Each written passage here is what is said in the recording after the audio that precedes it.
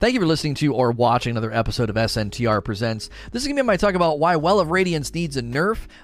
Don't get too angry just yet. Let me explain my case. If you're listening to this on iTunes or Spotify or Google Play, you can always watch me live at sayno2rage.com. You can click subscribe and the bell button. That helps me out, as well as click the join button if you want to support me directly. If you'd rather use Patreon, you can go to sntrpresents.com, and the Patreon tiers there are identical to YouTube with perks in the Discord. So I know anytime I make videos like this or talks like this, people get really upset. They're like, Lono, leave my thing that I like alone. And you also should know, historically, based on my channel's past, I don't just want to blow holes in everything that is strong or awesome, but generally when I say something needs to be nerfed, it's because it's kind of leaving its lane or it's becoming a problem. And there's going to be some initial pushback. There are people who are already saying, listen, Titan Bubble is actually better, especially in Grandmaster Nightfalls.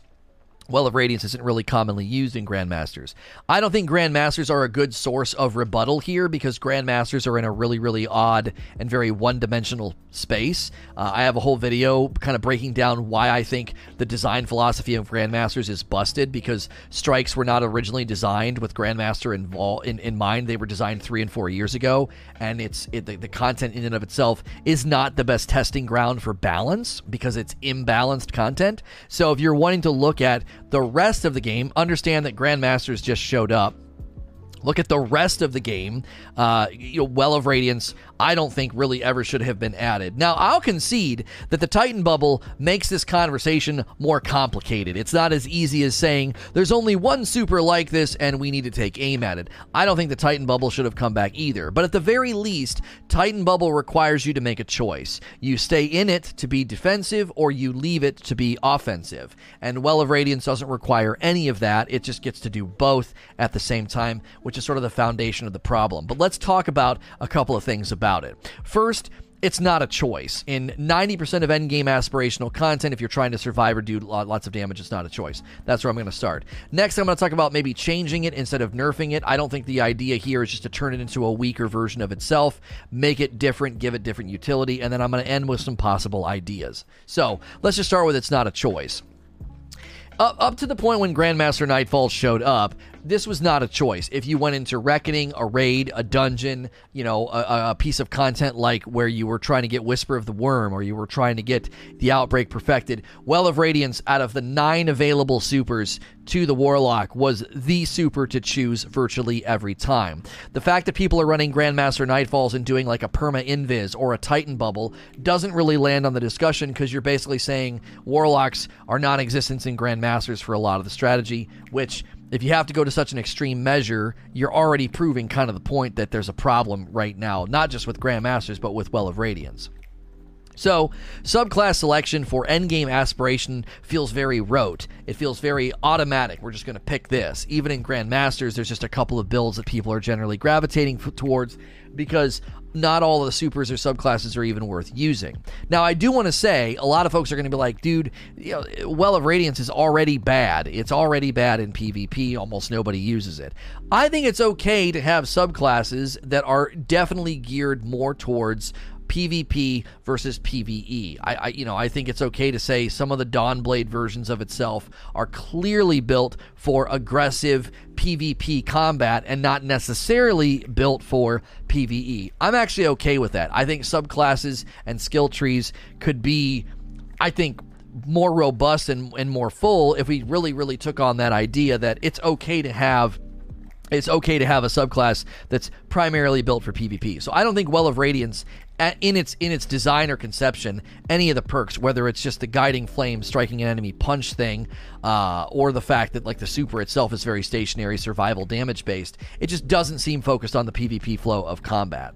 Now, this could be the presence of Well of Radiance as well as Titan Bubble could be why Reckoning and Grandmaster Nightfalls have such a flat feeling. Bungie's making endgame encounters now, and it seems like they have Well of Radiance in their mind, especially if you look at the Prophecy Dungeon boss. I don't know if we want to have every boss from here through Beyond Light, through Witch Queen, all the way to Lightfall. Do you really want to spend the next 3 years always going into endgame encounters with bubble well, because that's kind of how the design, of the fights are. Also, do you want to go and spend the next 3 years fighting bosses that always run away with you? Because that's basically the only way Bungie can weaken the efficacy of Titan Bubble or Well of Radiance.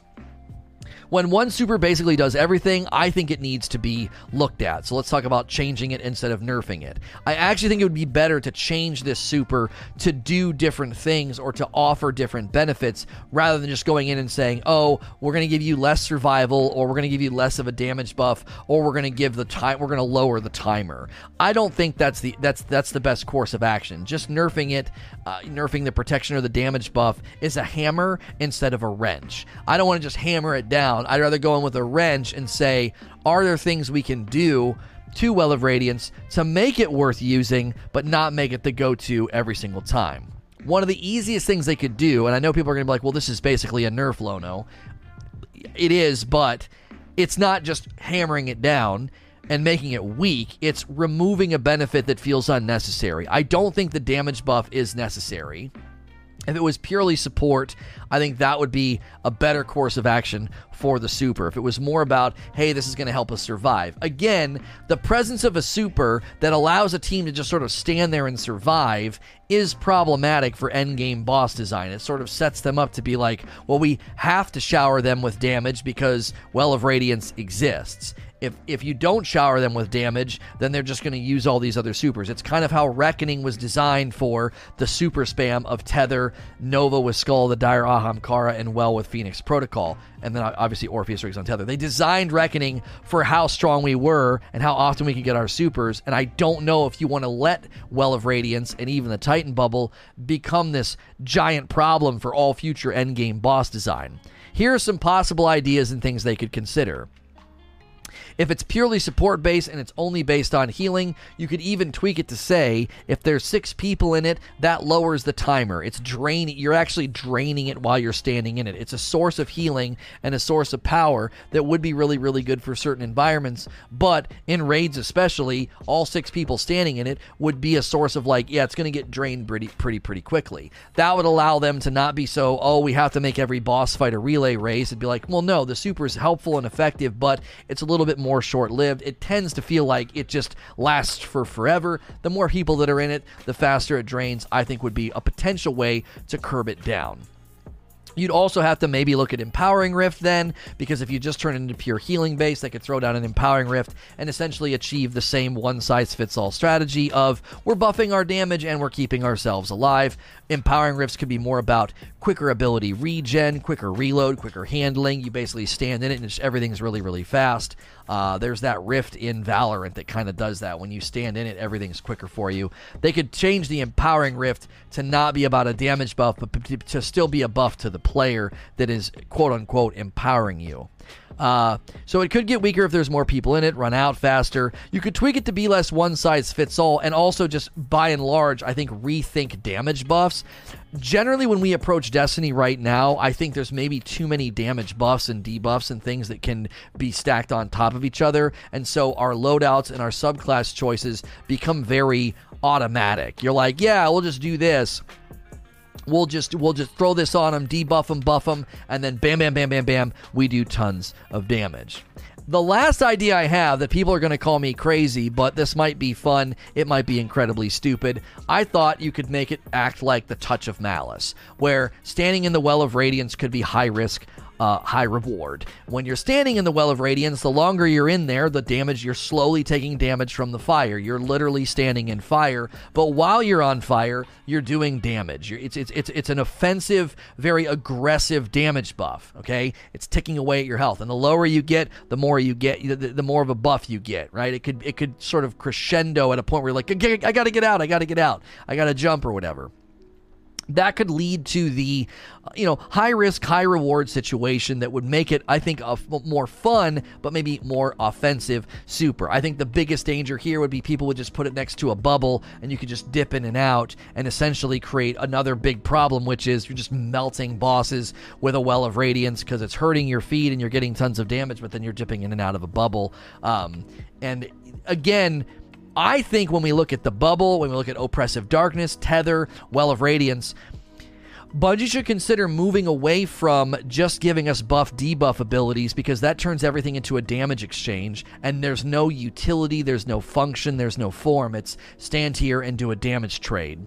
I wonder if maybe Stasis is their first sort of foray into freezing, slowing, trap setting, and that could lead to other supers getting a retooling and a rework to say, we want supers and abilities to be less focused on pure damage, because we've talked about that with weapons as well. It's kind of boring to always chase, Rampage or Swashbuckler or Multi-Kill Clip or Kill Clip. They're just damage perks. There's no function, there's no form, there's no POW. And I think we should be looking more into what does it do, what utility does this offer. I don't think Well of Radiance is the only super that needs looked at. I just think it's become a one-size-fits-all super that has, over the years, I think just its presence has caused a lot of problems with endgame boss design, endgame encounter design. Bubble is at least somewhat kept in check, but it also is problematic. I kind of wish both supers didn't exist, and supers were more focused on different benefits, and then boss fights could be more interesting and better designed. I think the Reckoning effect has certainly taken place in a lot of the endgame. So, as with all of my content, we're going to transition to Q&A and VIP call-ins.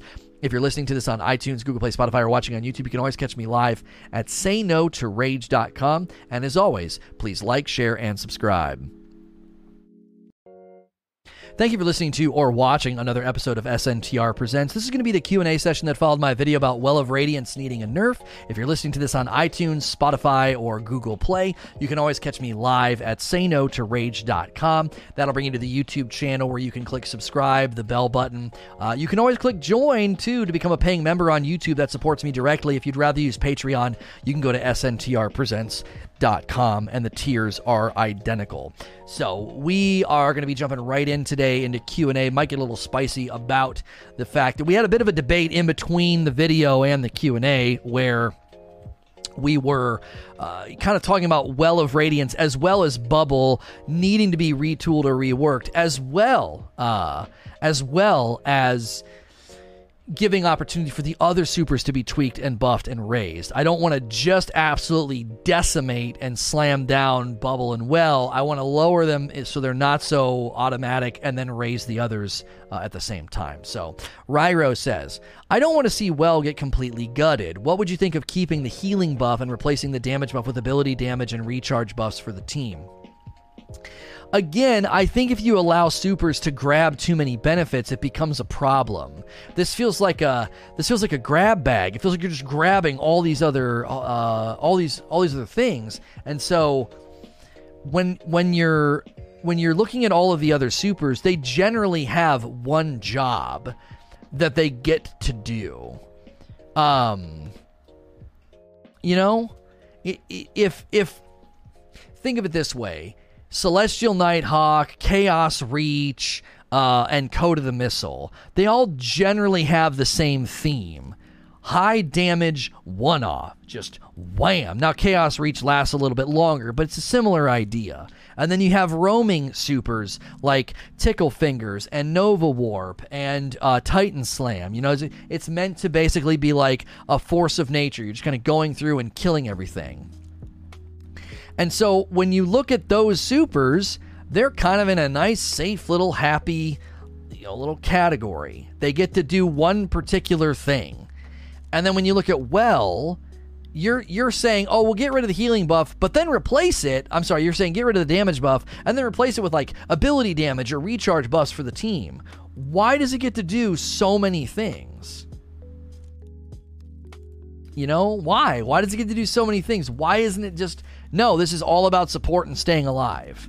And people are like, well, nobody used Titan Bubble because it didn't have Weapons of Light, so nobody used it. It was just about survivability. Well, of course they didn't. Well of Radiance existed, so of course. Of course. Most people were just going to run a Well. A team's just going to run Well. Why would you run Bubble? You can't shoot out of it. You're stuck inside of it. Well of Radiance is, in many respects, a problematic super. It's like when Luke Smith admitted the Whisper of the Worm should have never been put into the game. It's a similar scenario. Where this thing is just so strong and so overwhelming, nothing can really compete with it in endgame PvE. And I know lots of people are going to be like, but in Grandmasters, Lono, Grandmasters, most people are running Bubble. Grandmaster Nightfalls are the worst place to sort of like legislate balance from. It's just absurd content. Bubble was here at D2 launch.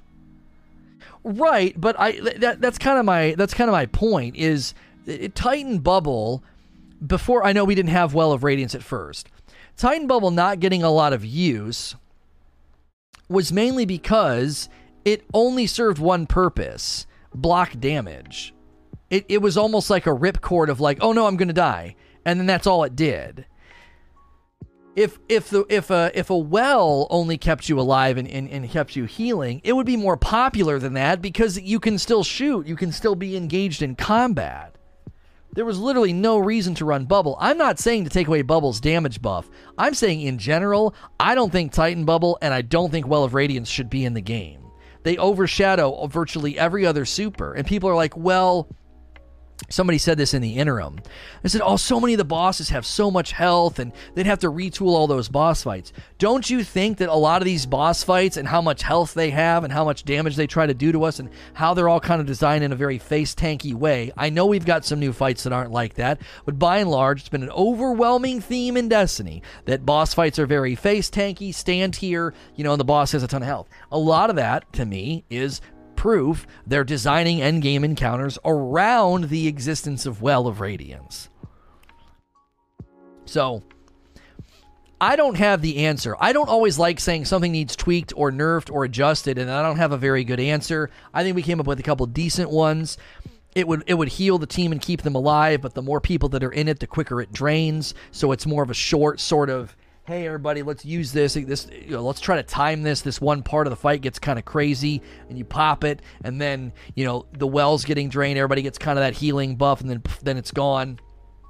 And then we go back to whatever we're doing. I said make it like Touch of Malice, where the longer you're in there, it's slowly burning you and hurting you, but you're doing more damage, so you could turn it into a high-risk, high-reward scenario where you would use it in very particular ways. You'd have to be safe, you'd have to be cognizant and more aware of your health and damage rhythms from the room or the boss, so it wouldn't be so mindless. Those are a couple ideas that I think might assist here and make them more specific in their use instead of so universally great. So it's just like the conversation we've had about weapon perks. It's the same conversation. When you have damage and reload perks, all other perks just get ignored. It's like, why would you mess with anything else? Maybe Demolitionist, but by and large, I don't think there should be damage and reload perks either. Just get rid of them. Homogenize reload. Just every gun should have a decent reload speed that's in conjunction with how fast it shoots. You know what I mean? Here, I'm going to make that one. Get rid of damage and reload perks. Like, that needs to be a topic. Yo, Team Tom upgrading to VIP. Thank you for doing that, sir. We've had no new paying members today, so if you want to be the first one, click that join button. Yo, it's good. They may have come up already, but my suggestion, my biggest fear is that if Well is not tweaked, it could seriously jeopardize the usage of the new Stasis class in favor of it in the endgame. Right, or always feel necessary. Somebody's got to run Well, and they're like, yeah. Like, let me ask you something, okay? Those of you that are defending Well and you're like, leave Well alone, all right? Let me ask you something. Is it really fun to run Well of Radiance? Wouldn't you rather be liberated to use something else or motivated to use something else? Because Well gets toned down a little bit and then some of these other supers get some love, all right? It's boring. You don't do anything with it. You put a sword down and then everybody stands in it. It's just boring, man. Like, I don't want to feel like somebody's going to have to get the short straw when we're playing in Beyond Light, and it's like, well, I don't want to run Well. I don't want to run Well, and then everybody's arguing. Well, dude, somebody's got to run Well. It's super helpful. And then somebody has to run the boring class. Running Well is the equivalent of being the divinity person for Master Nightfalls. I don't think it should stay the same, but I find the subclass itself super fun and powerful to use. I don't. Maybe it's because I really attach a lot of affinity and enjoyment to a super that's really fun and expressive. And I think you can see this in my pattern as a player, right? When they first had trailers coming out for Destiny, what caught my eye? Nova Bomb. What's my favorite super on a hunter? Blade Barrage. I love these big, awesome, expressive supers. I love it. And when I have a boring super, Titan Bubble, boring. What a freaking snooze fest. Well of Radiance. Ugh. So I know the other abilities might be nice or good or useful. If the super's boring, I'm bored. You know? It's called being a team player doesn't bother me. Right, but don't you think eventually you want to try some other things out? What if there's some new exotics that come out? What if, Stasis comes out and you're wanting to experiment, but somebody has to be the team player. Somebody has to run Well of Radiance. I don't know. To me, I don't think that's good for endgame diversity. I feel like you're constantly having to create environments and boss fights with this in mind. So we're either dealing with a boss that's big, stationary, and face tanky, or they run away from us. It's like we're constantly having to design encounters with Well and Bubble in mind. And I think if you essentially get rid of them by either completely reworking them or changing their function, then you can raise the other subclasses and have a lot more diversity and variety in the endgame. Avenger with the next question. Well is already strong, but I feel like the subclass is way strong as well. Infinite full health grenades, an empowerment with proccing Benevolent with all of them with rifts. Do you think the subclass needs reworked for now? Here's something that I have to admit. I'm actually kind of dumb, and I don't ever use Divine Protection. You can convert your grenade into a blessing that heals allies, targets, and drops overshield for you and your allies. Activate Divine Protection while gliding to hover in midair. So, I don't even use that. I use Well of Radiance, and I almost never use Divine Protection. Healing or empowering allies regenerates your grenade, melee, and rift energy. Yeah, again, this is a self-feeding machine, that, yeah, that's really, really strong. So I was looking at the super. You're talking about the subclass, which is kind of bolstering my argument that the super, when paired with the subclass, is kind of absurd. I mean, it is so much. It's just so much, healing utility. I think they need to completely, retool it and look at it. Now, if you really, really lower how strong Well of Radiance is, you could maybe leave the subclass alone and say, look, the subclass is just absurdly strong. It's great for healing. It's still amazing. Even if you lower how great Well of Radiance is, I think maybe you just made an argument in favor of why they wouldn't need to do much, because it already is an absurdly strong subclass, in addition to being one of the strongest PvE supers that there is. The subclass system's going to change anyway. That's true. They could just totally put a pin in this. They could put a pin in this and say, you know what? We'll revisit this when we take all of the subclasses through the Stasis subclass treatment, because the Stasis subclass is going to have all these customization options and bubbles. It's not going to be like picking between just a couple of diamonds. So they could just put a pin in this and say, yeah, we're going to rework all those supers later. I'm with the one person in chat, or the one question it might have been, that said they're concerned Stasis is going to get really, really overshadowed, because Well and Bubble are still going to just be hanging out as the cream of the crop for endgame PvE, and so someone's going to have to, as I said, get the short end of the stick, where you have to be the team player and run the subclass that's a little bit less involved, less new, not as exciting. Hopefully Well takes a backseat for a couple of months because Stasis is that much better and balance comes later. Yeah, that too. I've been eating the bars you eat for the past month. Very delicious stuff. Are you talking about the Nature Valley ones or the company that I used to work with? Because I don't really promote them anymore. Necro with the next question. Well should be removed, hands down. To replace it, the Warlock instead will be the Well. Players within a certain range will receive benefits of the Super. I think this would be better because now players are confined to one spot. I just would be curious what benefits you would give them. I like the idea of giving somebody roaming support, but what benefits would they get? Because right now you all stand together anyway, so if the benefits are identical, you're actually making the power... You're actually raising the power significantly. If I'm a mobile well, that's absurd, right? So you'd have to really, really lower you'd have to rein this in. You would. So I like the idea of roaming support, but I don't like the idea of a roaming Well of Radiance because it's so stinking strong. Imagine you could use that in the Harpy encounter or the Prophecy dungeon. You would just chase the boss and have a well the whole time. I mean, depending on how long it would last. So I would not think you would want to give it, I don't know. You would make the situation worse if you didn't do this in a balanced way, which I think, you're talking about. It's more about group dynamics. So I think you have in your mind this, you wouldn't want to go overboard with this. It would, it would be more about a, roaming super or something that lets you heal people.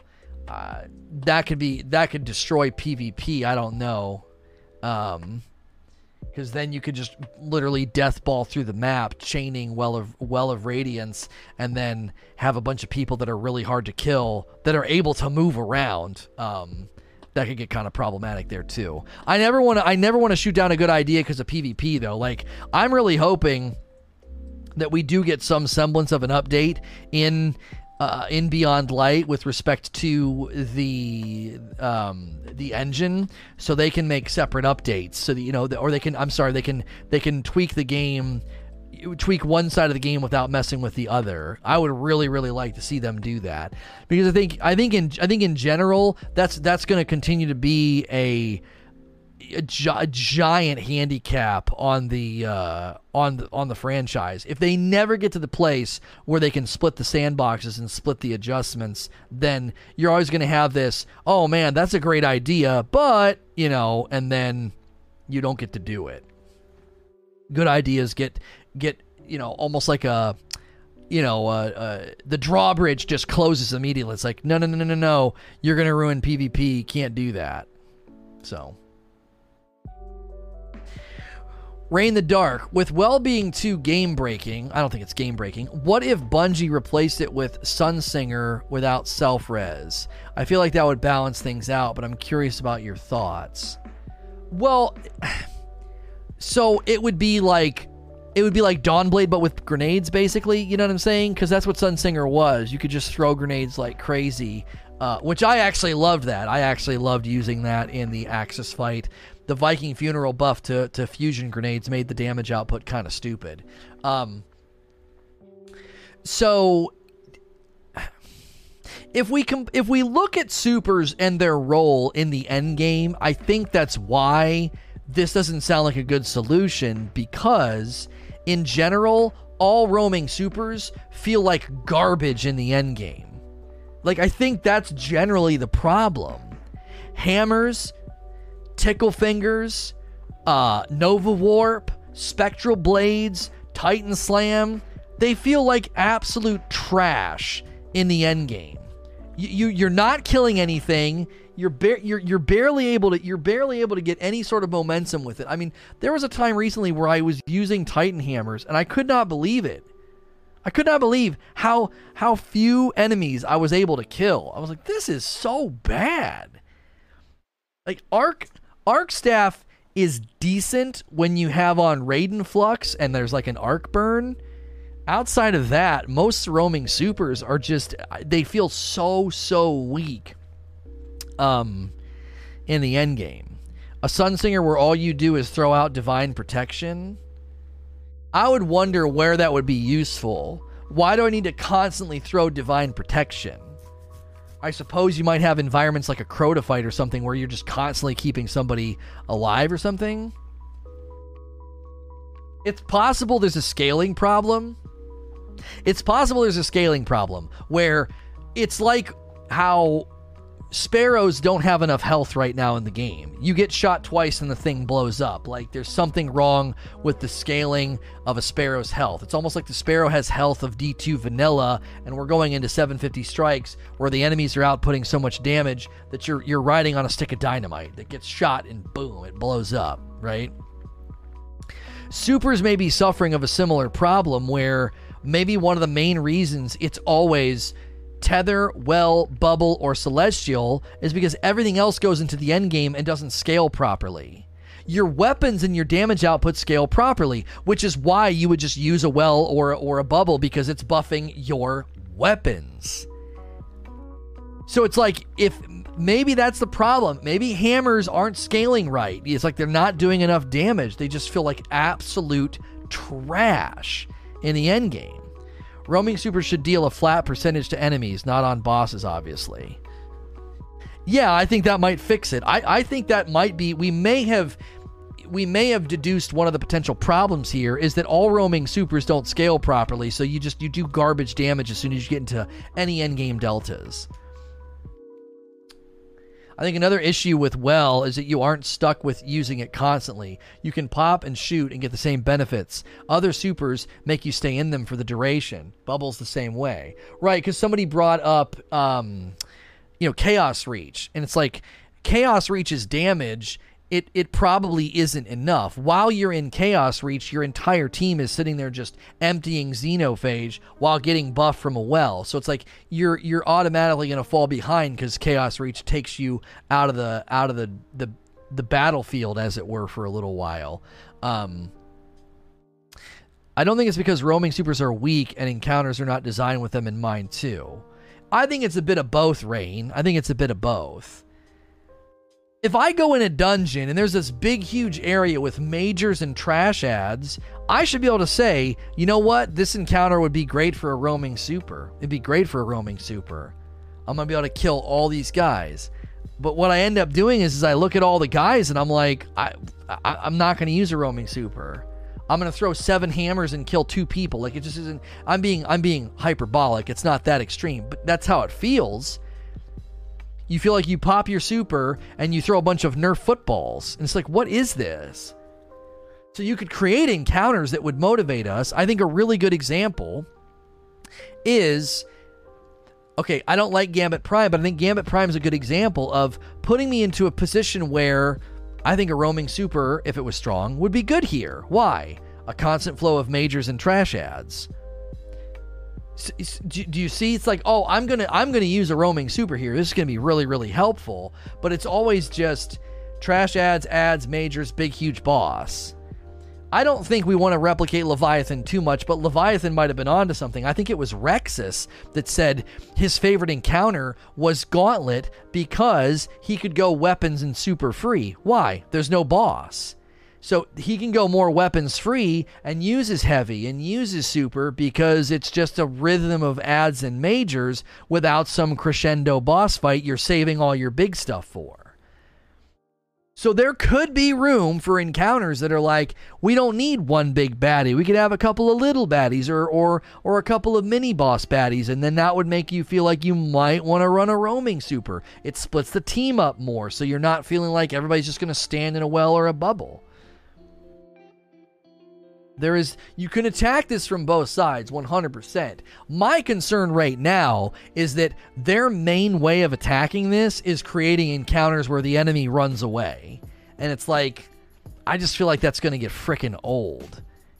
You know? Yeah, Vault is a really good example. I actually, in that discussion with Rexus, I actually said Vault was one of my favorite encounters in Last Wish for that reason. What's good, Latin Marksman? I also like Shuro-Chi, because it's all about the chase and chaining supers. It's not standing in a well. Now, well obviously comes into play because you end up on that plate and you want to kind of survive, but it does feel like there's a little bit more diversity in those environments. I feel like people were running Dawnblade and stuff in Shuro-Chi, and we saw more variety. I was watching one of your vids from 3 years ago, and I like that you were Lono got a gun. You should have kept that. Yeah, I dropped it. I just dropped it and went to Lono.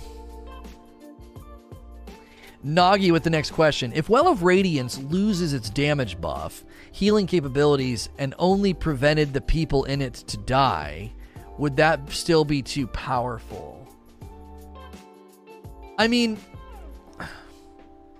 this is related to what we just talked about, right? This is related to what we just talked about. The idea that encounters, if you design encounters to motivate this super use, it's just a face tank. You know? It's just a face tank. It's just freaking stand here and try and do your absolute best, you know, not to die. And this is the most effective way to do it.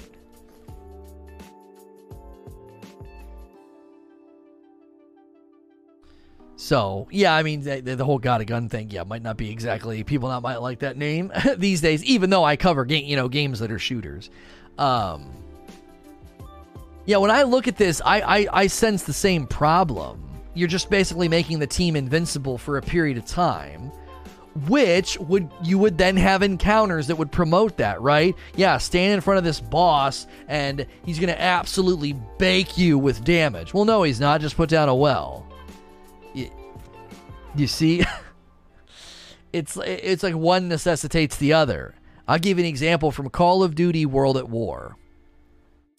Everybody ran Juggernaut, so you had to run the perk that increased your gun damage. It was like one necessitated the other. You had to counteract Juggernaut in World at War by running a perk on any gun that you used. You had to run the perk that gave your gun the slight increase of damage to cancel out cancel it out.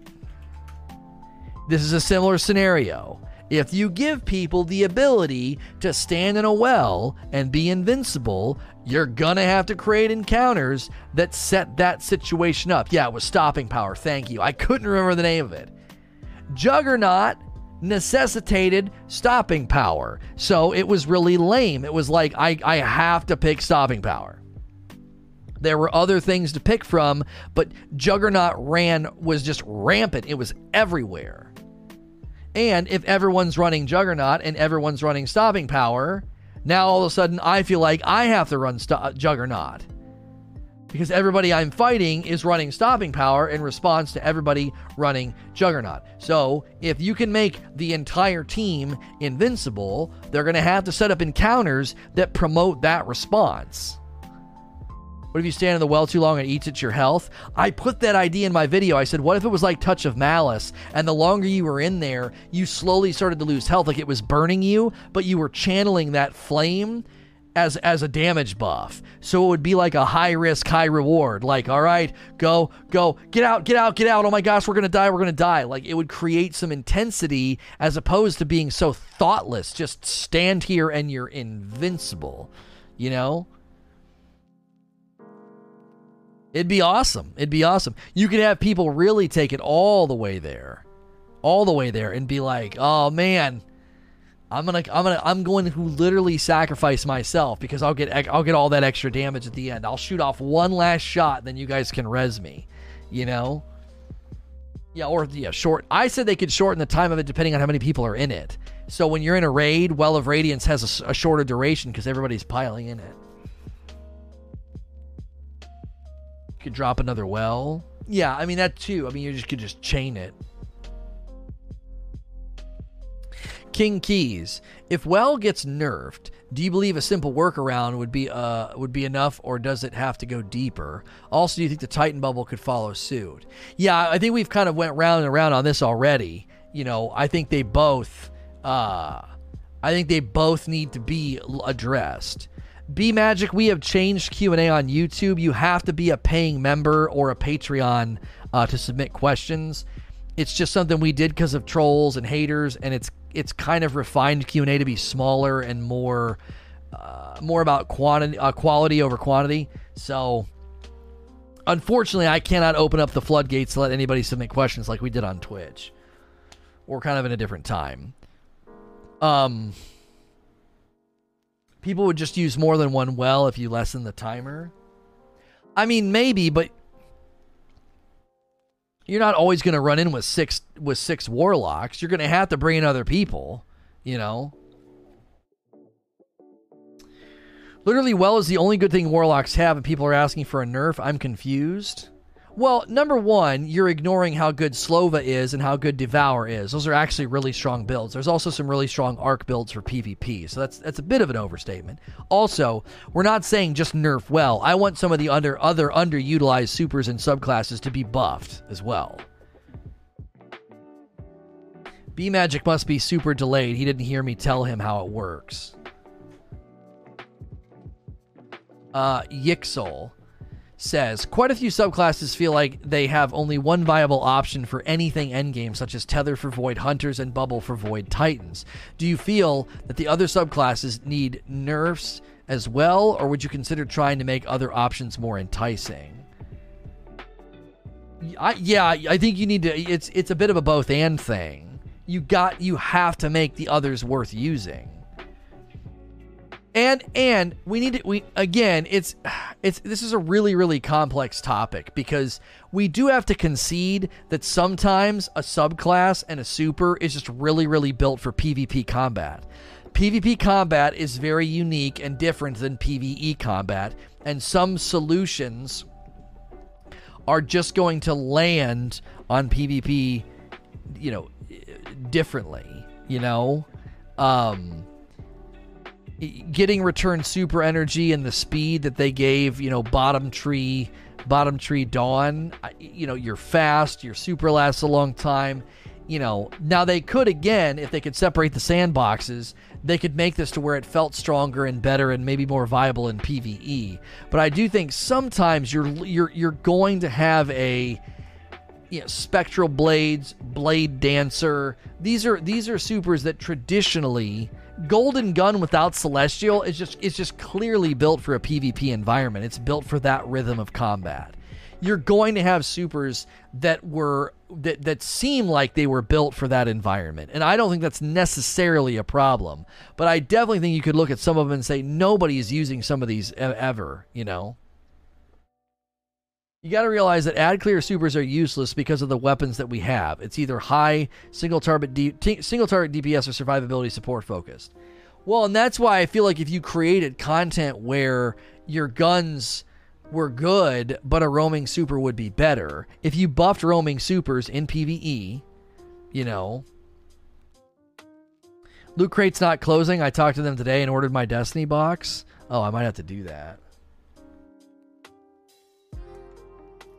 Yeah, I think you have to create an environment where that's not true anymore. You have to create an environment where a roaming super feels like a viable option, and I think you have to do that from both sides. You've got to do that from both sides. You've got to create environments, you know. What Destiny box? Loot Crate's still alive and well. They filed for Chapter 11 a long time ago, but they're still alive and well, and I think somebody bought them. Anyway, they have a Destiny crate that you can buy. I don't know when it'll start shipping. You usually have to buy those and wait like 2 months to start getting them. So, Chapter 11. They filed Chapter 11. That's bankruptcy. So, I don't think you can just make roaming supers better. I think Avenger is, in some respects, touching on the fact that you can't just make roaming supers better in PvE. You have to create environments where you feel like, yeah, my weapons aren't as good as a roaming super. Certain Affinity reveals ongoing partnership with 343 Industries on Halo Infinite. Wait, who is Certain Affinity? Is the crate any good? I've not looked at it. Bradley, Well of Radiance is a staple of raid teams for boss DPS, so rather than a nerf, perhaps it could be rebalanced to have less aggressive healing, but do something like insta-res a down teammate, without consuming a res token or waiting for a timer. Yeah, here's the Destiny crate. Wait, that's not the Destiny crate. How do I see it? You need to sign in before continuing? Okay. Are they showing anything? It doesn't look like they're showing anything. It says Destiny crate. 1 year sign up bonus. You get a traveler figure, and then visit existing destinations. It doesn't really say. Wait, every 3 months, unbox a surprise crate of exclusive and officially licensed collectibles, gear, apparel, and more from Destiny Universe. So this is different than the ones they've done before. Usually it's a one-time crate. This is like the Deadpool crate. Every 3 months you're going to get Destiny stuff. Now, is it $50? Oh, it's $50 for one crate. Or you can do $200 looking for the year, basically. So... but you don't see what you're getting. Obviously you're going to get apparel because they want to know your shirt size. 5 to 7 exclusive apparel items, as this looks like. So,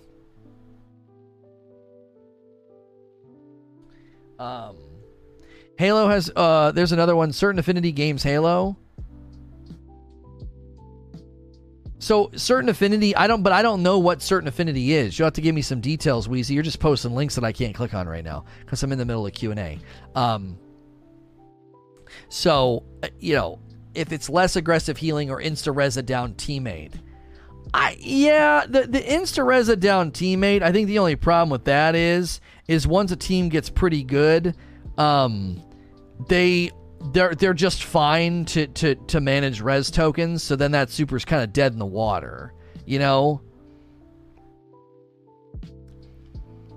It's completely dead in the water. If your team's decent at managing your res tokens, then no one's gonna run this super for I can insta res a down teammate or something. Certain Affinity made the multiplayer for Halo 2 Anniversary. So are they... it sounds like they might be a good company to have their hands on Halo? I don't know. They're a small helper studio, basically. They've helped with Halo since pretty much Halo 2, doing combat packs, map packs, and getting more roles as time has gone on. They have a few ex-Bungie devs from way back in the day, like Halo 1 and 2 days. They've helped with Halo for practically forever, from my understanding. Cool.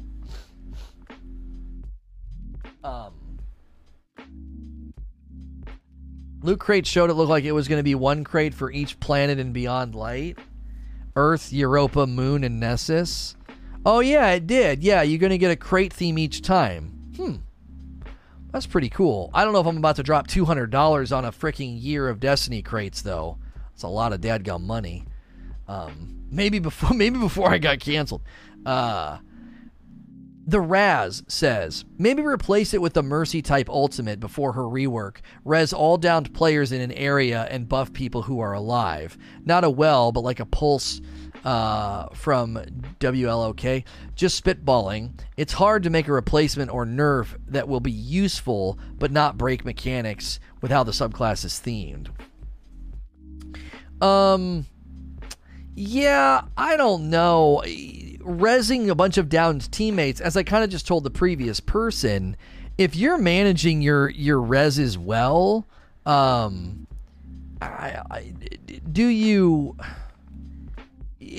feel like this super is going to be dead in the water.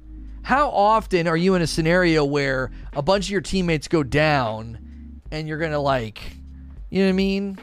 Oh, let's get them all back. It's like, well, no, if you're managing your reses and your tokens just fine, then that super becomes really, really irrelevant to lots of teams.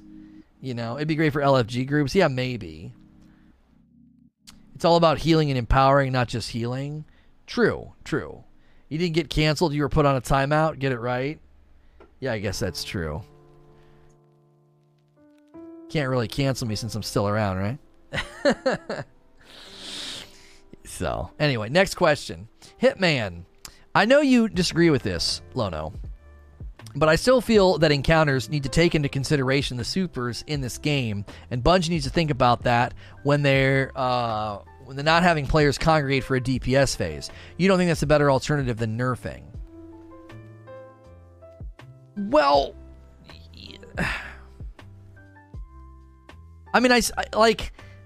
it's a yes and no. It's a yes and no. Yes, I would like to see encounters that don't have us just standing and shooting a boss, but I kind of think sometimes there's room for that. It's okay to have a damage phase. It's okay to have, now it's time to shoot the boss in the face. I think it's okay to do that. That's a part of Destiny's identity. I don't want every encounter to be like that, but I also don't want every encounter to feel like a dadgum cross-country race where I'm running across an entire area chasing the boss, like the Harpy or the Pit of or the Prophecy boss. So for me, it's like yes and no. I don't want every single boss fight taking this into consideration, so we never have any other phases where we're standing there. An idea, why not retool it like it's a two-pronged like the bubble? You could tap for well or hold weapons to charge the sword and launch it at the boss to do big damage and weaken the boss to the fire team. Yeah, I don't know about that. I mean, we're still thinking in the realm of damage buff, debuff. Like, we're still thinking on the same spectrum of influence. It's like coming up with new reload and damage perks. It's like you're still creating reload and damage perks. You're still you're perpetuating an existing problem. So, Ashen Hollow says, if they take away Well, wouldn't the Warlock class require a rework? It has no team support other than Well, which I despise. I want debuffs. Right, this is actually a good point that I didn't consider, that if you take away the support, excuse me, I had to stretch. If you take away the support nature of Well of Radiance, then the Warlocks don't have any support. So if we look at the three support supers, Tether, Bubble, and Well, it's like first, second, and third place. Well is the best, Bubble second best, and then Tether. Well, Tether and Bubble are kind of like different functions, different forms. So if I'm looking at the support roles, I would just say rein in the ones that are maybe a little bit too strong and still have them be worth using. I would still want Well of Radiance to be a very viable option for endgame environments and environments where you're trying to survive and trying to support your team. But I also want the other supers that don't get almost any presence in the endgame, like some love. And I don't think you can give them love. I don't think there's room to breathe. There's no room to breathe. Like, parallel this to the Ikelos shotgun. How are you going to unseat the Ikelos shotgun or the Recluse? How are you going to unseat them? You would have had to make other weapons even stronger. That's called power creep. All of a sudden, boom, powerful. Now that you've made those weapons stronger than the Ikelos and the Recluse, what are you going to do next time? Well, you got to do it again. You got to do it again. You got to do it again. You got to do it again. So it would be a seesaw of power swapping that keeps going up and up and up and up and up. It's a similar situation. You're never going to buff a roaming super right now to make it as good as Well of Radiance, unless you make the roaming super absurdly strong, and then that's a problem. Right now it's you've got power creep. You have a super stronger than it was originally intended to be. Ikelos shotgun was stronger than it was originally intended to be because it launched as a heavy weapon, and it continued to function as a heavy weapon.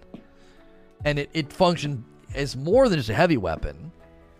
It was a heavy weapon on top of an archetype that was too effective. Like, rapid fire shotguns were just too effective. They dealt damage, so quickly. You take that and you put that on top of the undercurrent problem of the Ikelos is that it was originally a heavy weapon and it was still functioning as one. So in a similar vein, the only way you were going to give room to other weapons in that area, in that lane of secondary energy, the only way to make room was to trim that one down a little bit. It was like when they trimmed down damage perks. You suddenly felt like you could run Demolitionist because a damage perk didn't feel necessary. It's like, yeah, I don't have to run a damage perk. They've been reined in a little bit. They allowed the perk pool to breathe just a little bit. Now, damage perks and reload perks are still the go-to because there aren't enough other options that really matter. And in this scenario, you're in a very, very similar spot. It's like there's just not a lot of reasons to use the others, and so everybody gravitates towards the one. Robert Duty says, if you consider getting rid of Well going back to Radiance from D1, just having infinite healing nade and super move speed could be very heavy support super that's not OP but flexible. This is one where I struggle to see when I would need to do this. When am I going to need to spam healing nades? Because number one, that takes me out of the damage pool. So the entire time I'm throwing these healing nades, I'm not damaging the boss. So when I ran Radiance in Destiny 1 in Wrath of the Machine, I threw all of my fusion grenades at the boss and got crazy amounts of damage. If you take yourself out of the damage pool to spam your teammates with heals, what kind of an environment would that be even a good strategy? It had to be an environment where the enemy, the team is standing on like a damage over time or something, like they have to stand in Vex Milk or they have to stand on lava or something for every raid go forward. You already have sun bracers. Yeah, this doesn't seem like it would actually ever have really good utility. It sounds cool, but then I think in practice, who's gonna want to do this? And if you literally create an environment where people feel like they have to run this super and spam their team with healing nades, you're back to the Reckoning effect. You're creating content around one particular ability. You create the ability for somebody to spam healing nades, and because you create that ability, you have to create encounters that promote that behavior and that super usage.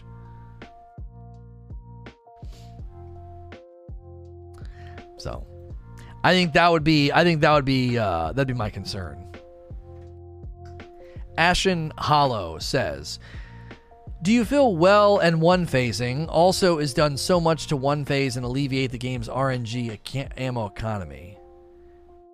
Hang on, you're missing words here. This isn't complete. It doesn't feel like. Do you feel Well and one phasing also is done so much to one phase and alleviate the game's RNG ammo economy? Yeah, there's like seven missing words here. So there's some of this stuff's not connecting here. I don't know what you're trying to communicate. Yeah, you messed this up, Ashen. Try to clarify for me in the chat, and then I'm gonna move on to LL. Well, let me try and figure out what you're saying. It's done so much to one phase and leave. Okay. Are you saying that is Well basically tied to everybody being able to one phase, and is one phasing essentially a way for people to alleviate bad ammo economy because you don't have to worry about replenishing your ammo because you kill the guy in one phase? I'm deducing that that's where you're going. Yes. Okay. So I believe that Well of Radiance does somewhat go hand in hand with, one phasing. There's other things that go hand in hand with one phasing. Oppressive Darkness grenades, Titan Bubble, right? You're having all these things stacking up so that one phase becomes the standard.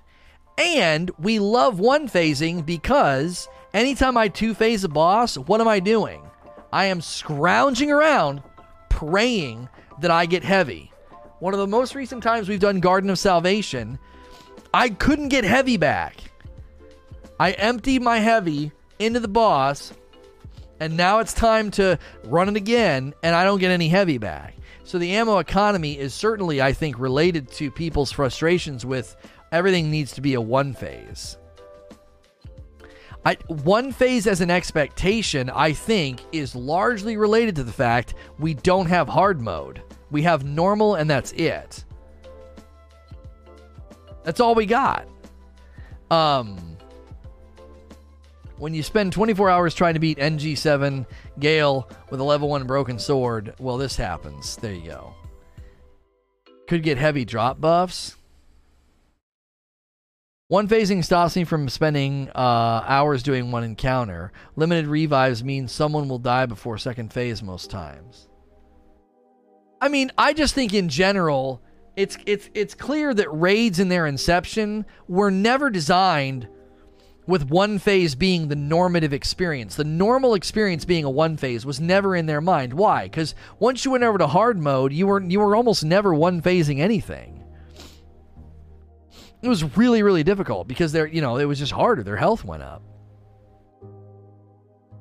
The game isn't ready or in a state to nerf well without increasing other pain points. All has to be addressed at the same time.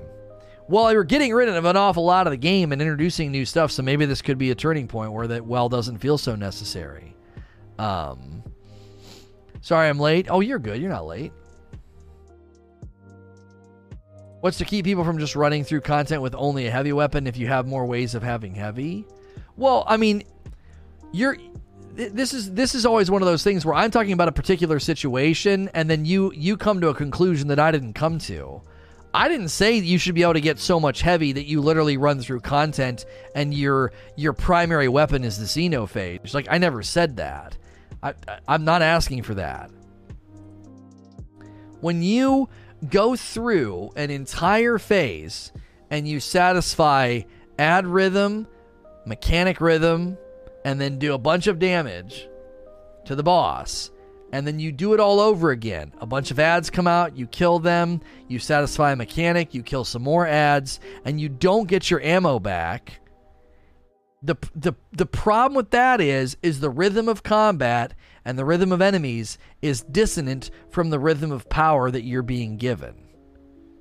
There's a reason that usually after an entire phase, you have your super back. Why? Because the game is set up in such a way that rhythmically, by the time you're done with a handful of waves of ads, and it's time to go back at the boss again, you mysteriously get your super back almost in time with that, in sync with that. So there's a clear combat rhythm that, getting your super back is somewhat in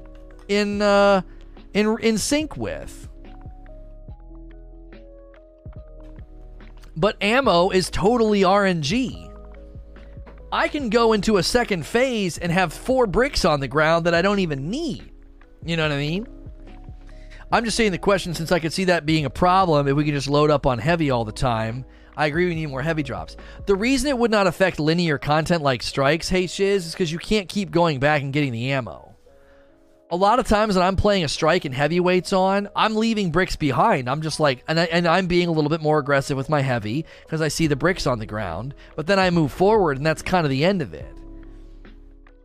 You're not constantly able to loop back. You're not constantly being able to like loop back and grab the heavy and bring it with you. It's not like I'm dragging a wheelbarrow behind me and it's got like extra bricks for me for later. You have to leave them behind. So you got Arc Singe, Brawler, and Grounded now for strikes. LL Brood says, "Hey Lono, what if well wasn't a well, but instead a warlock slams down their sword and a wave of fire goes across a circular area? This would give people in the radius a damage buff maybe, and very buff shields."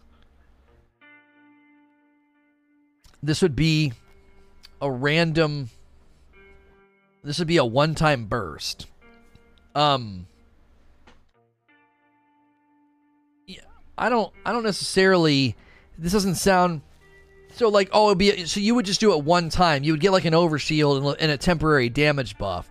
Oh, I kind of like this. Yeah. I'm picking up what you're putting down. It's basically like a Titan Slam, wham, and then you get like you get an overshield, and obviously the overshield's going to go away once you start getting shot, and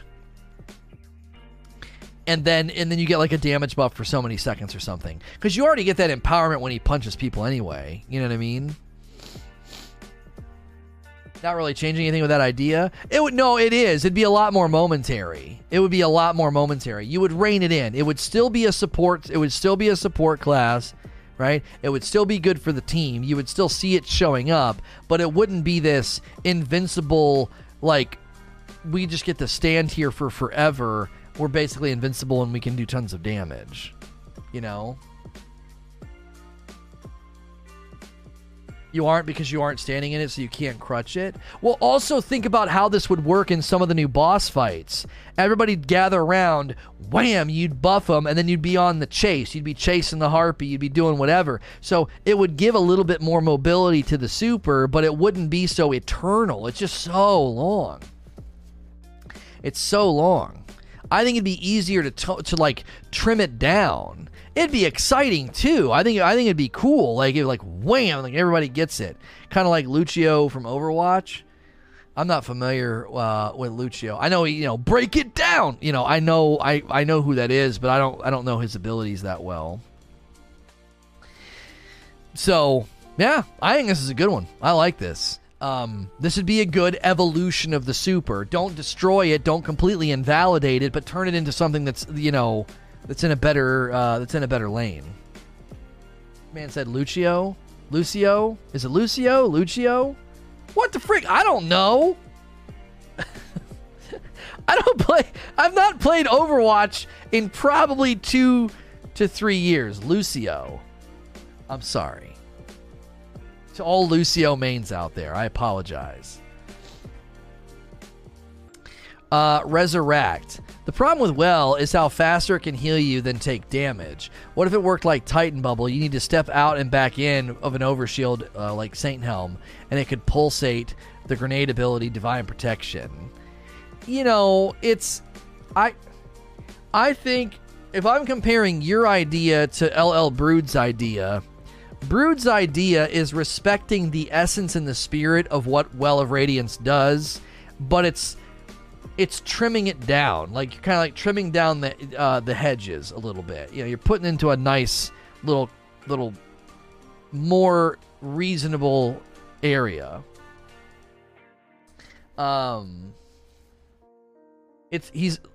Lucio is Brazilian, so I think Lono actually pronounced it right.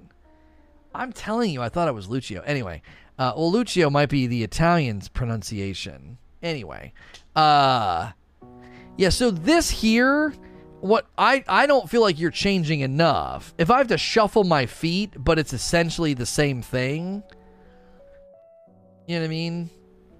If all I have to do is shuffle my feet, then you haven't really changed the problem. The problem is we're just basically thoughtlessly standing there and doing, and just doing a ton of damage, and we're basically invincible. So I think if I compare your idea to Brood's idea, I think Brood's idea brings it forward, gives it a new sense and a new oomph, and it respects essentially what it does. So, Mr. Frugal. Could the Sunsinger come back with Viking Funeral and healing nades and damage buff and resistance and grenade damage being able to stack, like the Solar Flare burning separately each? What I would do with this is make people choose between healing and damage. If you want to bring back the Viking Funeral damage nade build that I ran in Wrath of the Machine, go ahead and bring it back. Because now it's a roaming super focused on boss damage. So it's not like Dawnblade. It's got its own identity. It's like, nah, it's not Dawnblade. This is going to be good for boss damage. And you got to pick between that and healing. So you're either supporting your team with a bunch of healing nades, which there could be encounters where that's meta, and there could be encounters where you're like, no, it makes way more sense to pop those nades and make them damage based and go after the boss. I think the biggest danger with this decision, is you're turning it into just another roaming super that would be very similar to Dawnblade, just running around throwing nades instead of running around and throwing, a sword. So I think that'd be my only concern, is that the end result here would be you just homogenized to some degree all of the solar supers for Warlock. This is why I think what Brood came up with makes the most sense, because it's still this slam the ground, boom, you do it in a moment, you gotta wait for everybody to get there. Because what do you do now? You slam the well and eventually everybody comes over, and it lasts so long. I mean, people are popping this thing so dadgum early, It's it's fine, It lasts longer.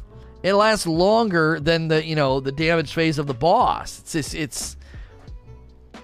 They've made damage phases so short that Well outlives the damage phase itself. My idea is mostly so you don't sit in one spot for 20 seconds. I feel like it could be such a fun super with your idea, because you could be in encounters where, all right, everybody come over here. Come on. The majors are coming out. The next phase is coming out. Everybody gathers, wham, and you slam them and they run off and they go they go get in these fights. It would take on a more active presence instead of what it is now is hold it. Boss damage, well, come stand here.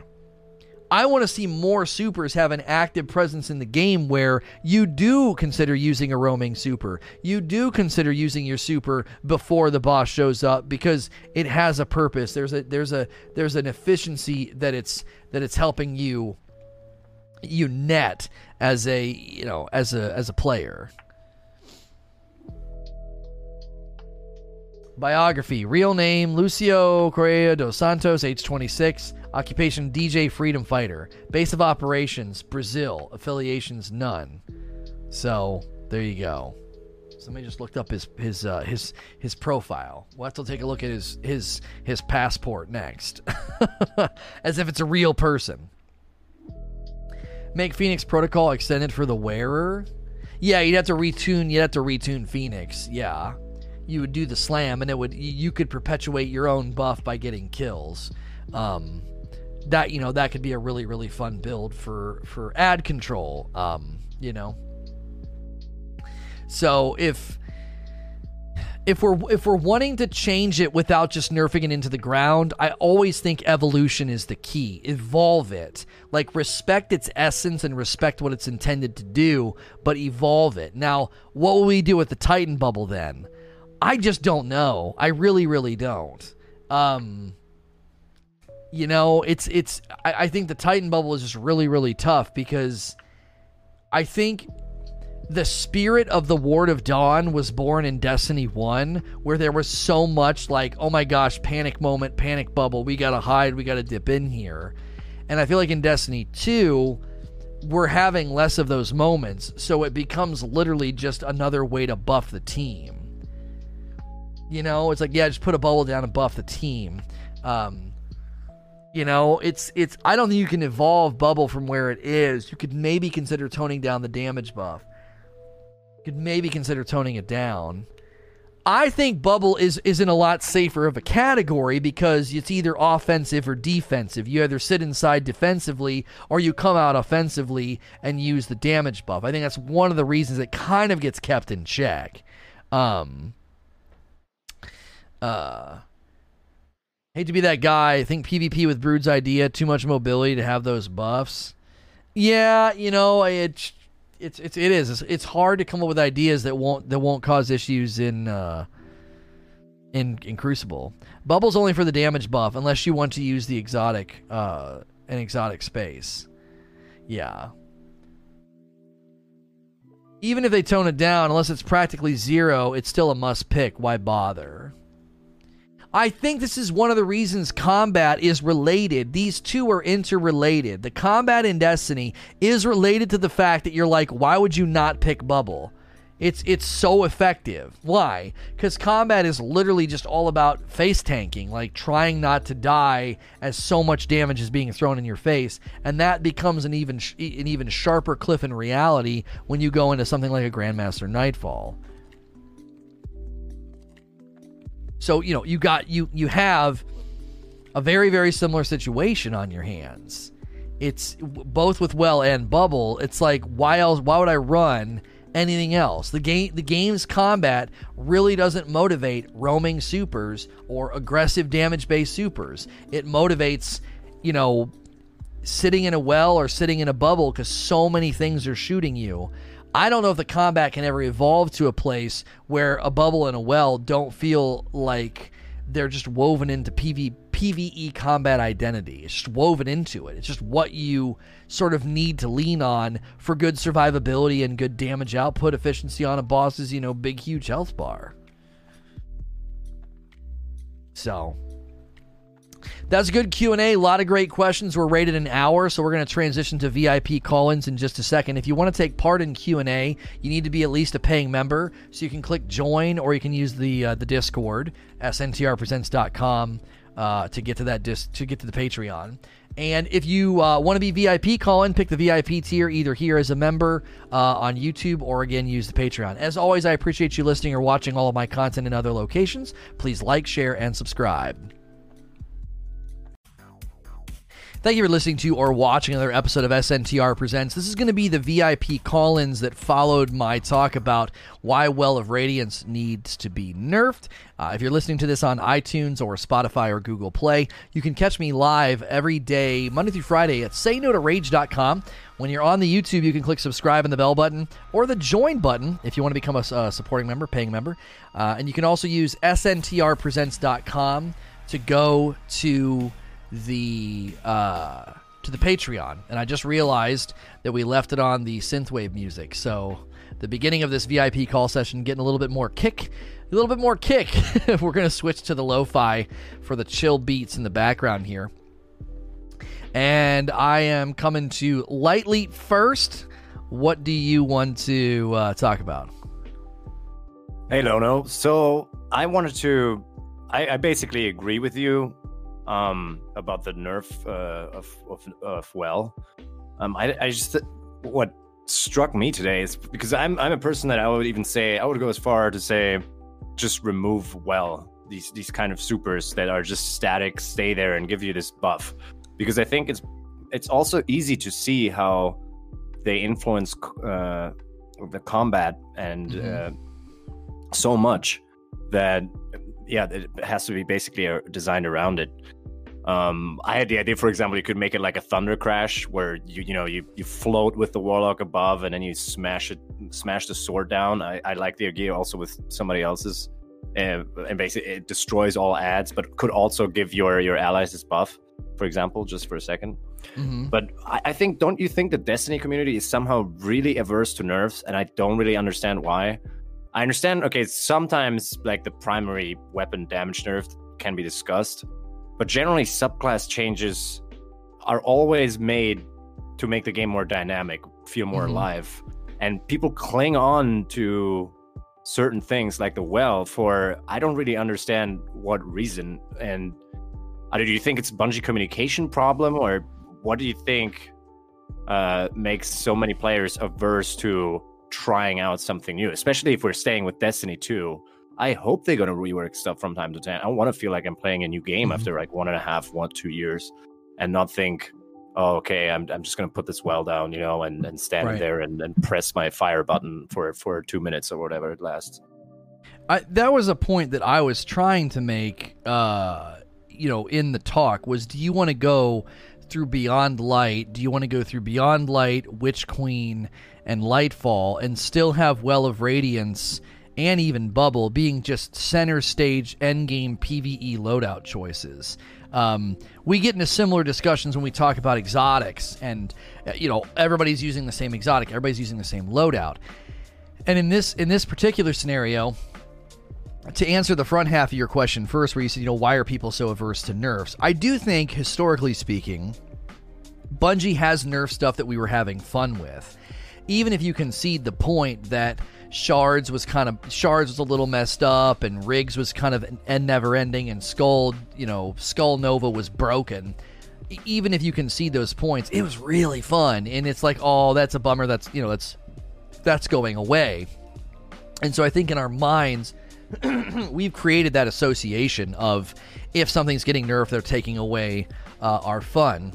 And I completely resonate and I sympathize with that, because I remember when I finally got the Suros regime in Destiny 1, I got it a week after they nerfed it, and I was furious because you could tell it just wasn't that good anymore. It wasn't worth using in PvE. I remember the first time I saw a picture of it, I was like, I want that gun. Nothing else in the game looks like that. And then, they nerfed it. So I know exactly why they feel that way. I think what I tried to drive home was, the Well isn't actually, you're not doing anything. It's not a super, that needs to be finessed. It's not like an immersive super where you launch a Nova, or you launch a Blade Barrage, or you nail a great, code of the missile. It's, you literally put down a blade and everyone's infinite health and more damage. it just, I don't know. It's one of those things where I was really kind of frustrated when they nerfed the Whisper. I was kind of irritated. But then when I kind of calmed down and thought about it, and even Luke Smith said it, it's like, well, this gun shouldn't even exist. It's just problematic. Wheezy was saying earlier when we were talking about exotics, he was like, there should not be exotics that give you your super back. I think it was Milo. If you guys remember Milo, he was Aussie, I think. He was so against exotics giving us our super back because it was like, what else are you, you're not going to pick anything else. And to a certain extent, he was right. I remember we were having a big debate about that. That was during Reckoning, where he really tried to drive that home. And I think Wheezy is driving the same point and saying getting super back on exotics is just way, way too strong. But then people look at it and they're like, but it's fun. Why would you take that away? Why would you take that away? And I think people often have, and let's imagine that for every positive in the universe, there's a negative. So if there's light leaps in the community that want depth and lots of different builds and lots of different variety, there are people who are not like Light Leap who don't care about any of that crap. They just want something strong, and they want to go into content and just keep using it, and they're happy to do that. I mean, was it Luke Smith that said he has very casual friends that they've just used Breakneck for everything, and they never put it down. That's just the weapon that they love. And I think that's another reason why people are super, super averse to nerfs, is they're just totally happy to use the same weapon, same subclass until the end of time because it makes them feel strong. They don't see the variety. I think this is one of the reasons that sunsetting gets a lot of criticism, because I also think it stems from that place of, I don't zoom out and see the depth and the build and the dynamic potential and the changes and the variety and the freshness that comes from when they shake things up. All they do is get zoomed in on their build, their loadout, and what they love, and they never, ever want to put it down. So that I think that's why you and I look at it and we're like, dude, this is stupid. It's not even a choice. You're going to run well. You're going to run bubble. You have nine attunements and 6 supers, and we use 3, maybe 4 in the end game virtually everywhere. It's like there's so many supers and attunements in the game, and less than half of them get representation in the end game. I agree with you. I just think there's 2 different types of nerfs so far.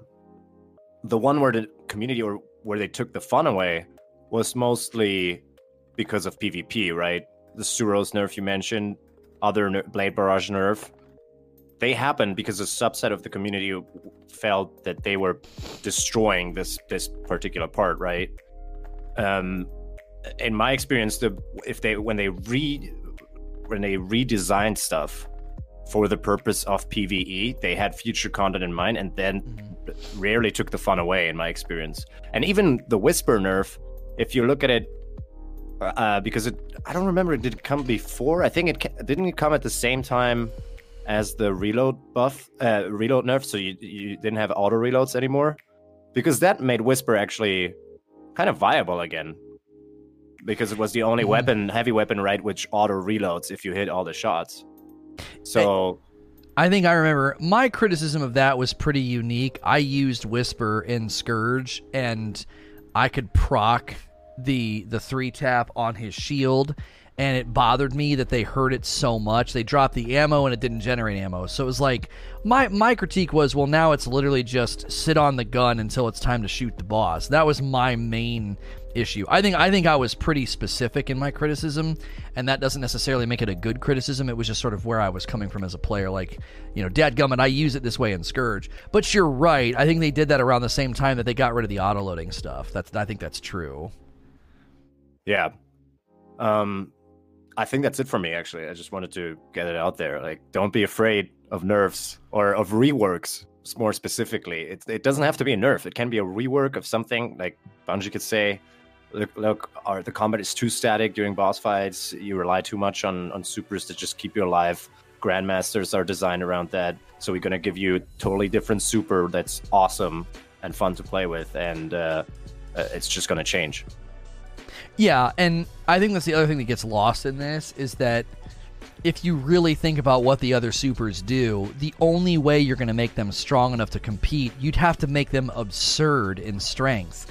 And because buffing 6 people for 15 seconds the amount of damage that comes out of that is insane. And if you try to give another super something that was equal to that, it would just be absolutely absurd to give roaming hammers or tickle fingers or chaos reach the strength. If you do it mathematically and you calculate out and you measure the strength that comes from a bubble or a well, it's absolutely absurd what comes from it. And so there's literally no way you're going to make another super equal to these. They're in a league of their own. It's almost, I'll be honest, when you're playing Code of the Missile and you run Skullfort and you run Ballistic Slam, I feel like a lot of the roaming supers just feel like an ability like that. It just feels like Ballistic Slam. It's like this doesn't even feel like a super. Well feels like a super. Bubble feels like a super. It's almost like the rest of these are just like abilities. They don't feel strong enough to be a super, and maybe that's part of the problem. Maybe in concept they're too much like Ballistic Slam. Like, because essentially when I'm using Ballistic Slam, people in chat are like, how does he always have his super available? It's like, because that's how we think of supers. They're just little like ad smashers, and then there's like the coup de grace. There's the big boys when you go into the hard endgame content. So I think the identity of most supers is there's like second class. They're second class supers, I don't know why. I don't know if D1 had these moments. I didn't play it that much. But what I would love to see is if Bungie would rely more on enemy amount. So, for example, imagine Thrall. Like you're on a planet, and it's just like hundreds of Thrall are coming at you, and those situations would be more, kind of like in the first Destiny reveal trailer when they shoot the Yellowhorn at the moon door, and all these Thrall come pouring out. I think if they want roaming supers to be good, they need to create situations where you're actually overwhelmed, for example, with orange bars or orange Thrall or something, and you can use them to clear that quickly. Mm-hmm. I think that's also a problem in the game right now. It's very straightforward when it comes to amount of enemies, and otherwise enemies have more health, so you go for more power, but not necessarily for how much you can clear at a time. Yeah, and I don't know. I feel like we're so effective at clearing ads. Our weapons and stuff are so strong. I think it'd be hard to not go down that road and just create Reckoning, where you're just waterfalling ads on us. I think that's the real danger here, is if you start creating content that, we hope this content really motivates people to use roaming supers. It's like, oh man, that's so close to the edge of falling off that cliff and just making Reckoning, where it's just a faucet of enemies, tons of orange bars, right? And it just turns into, I have to run this super. It's the most effective. I think it's very difficult for them to make engagements where there's a variety of options, because so much of what they throw at us can be handled with guns, and then we're just like, it's time to do the boss, so we just naturally go to survive and buff. And it's very simplistic. This is where I said when mechanics and DPS phases are interwoven, this is where you could take some of your ideas where excuse me, you have to go clear this plate of orange bars, and the fastest way to do it is with like a Nova. Super. Yeah, it would be with a super. So you wouldn't have to, but you would know. Listen, if we go clear this plate over here, and because we need it cleared, and then we would do damage from this plate. Think of the room where we fight Callus. If each of those plates were bigger and had to be cleared of some majors that were there, you would think, the most efficient thing is somebody's got to run Nova, somebody's got to run this, somebody's got to run that. So now what you're doing is you're interweaving pain, mechanics, and unique solutions to that pain in order to have a really good DPS phase. Right now it's super separated. It's like satisfy the mechanic and then it's time for DPS. When you interweave them, I think that's when you could get into more creative encounters where I don't have to run a roaming super, but man, somebody's got to run a super over here. Somebody's got to run Chaos Reach or something. There's 3 majors over there with arc shields that are really hard to take down, but Chaos Reach shreds them. Now, again, you don't have to, but it would be very, very clear, man, we're losing time on DPS. Somebody run Chaos Reach. That's true. A small pushback I would give is sometimes supers don't have to be more powerful because they're just fun. You know, for example, the Fist of Havoc. If there is a situation where you're surrounded by enemies, sure, you can shoot them all with a gun or back out, but you can also just press that super button and you slam down the arc energy and they all like explode, right? It's also fun. So supers can be also equal. It's just that there needs to be more situations where you actually take use of them. Yeah. If you slam Fist of Havoc and then just clear one enemy by one enemy because they're all so far apart, that then it becomes pointless. I agree.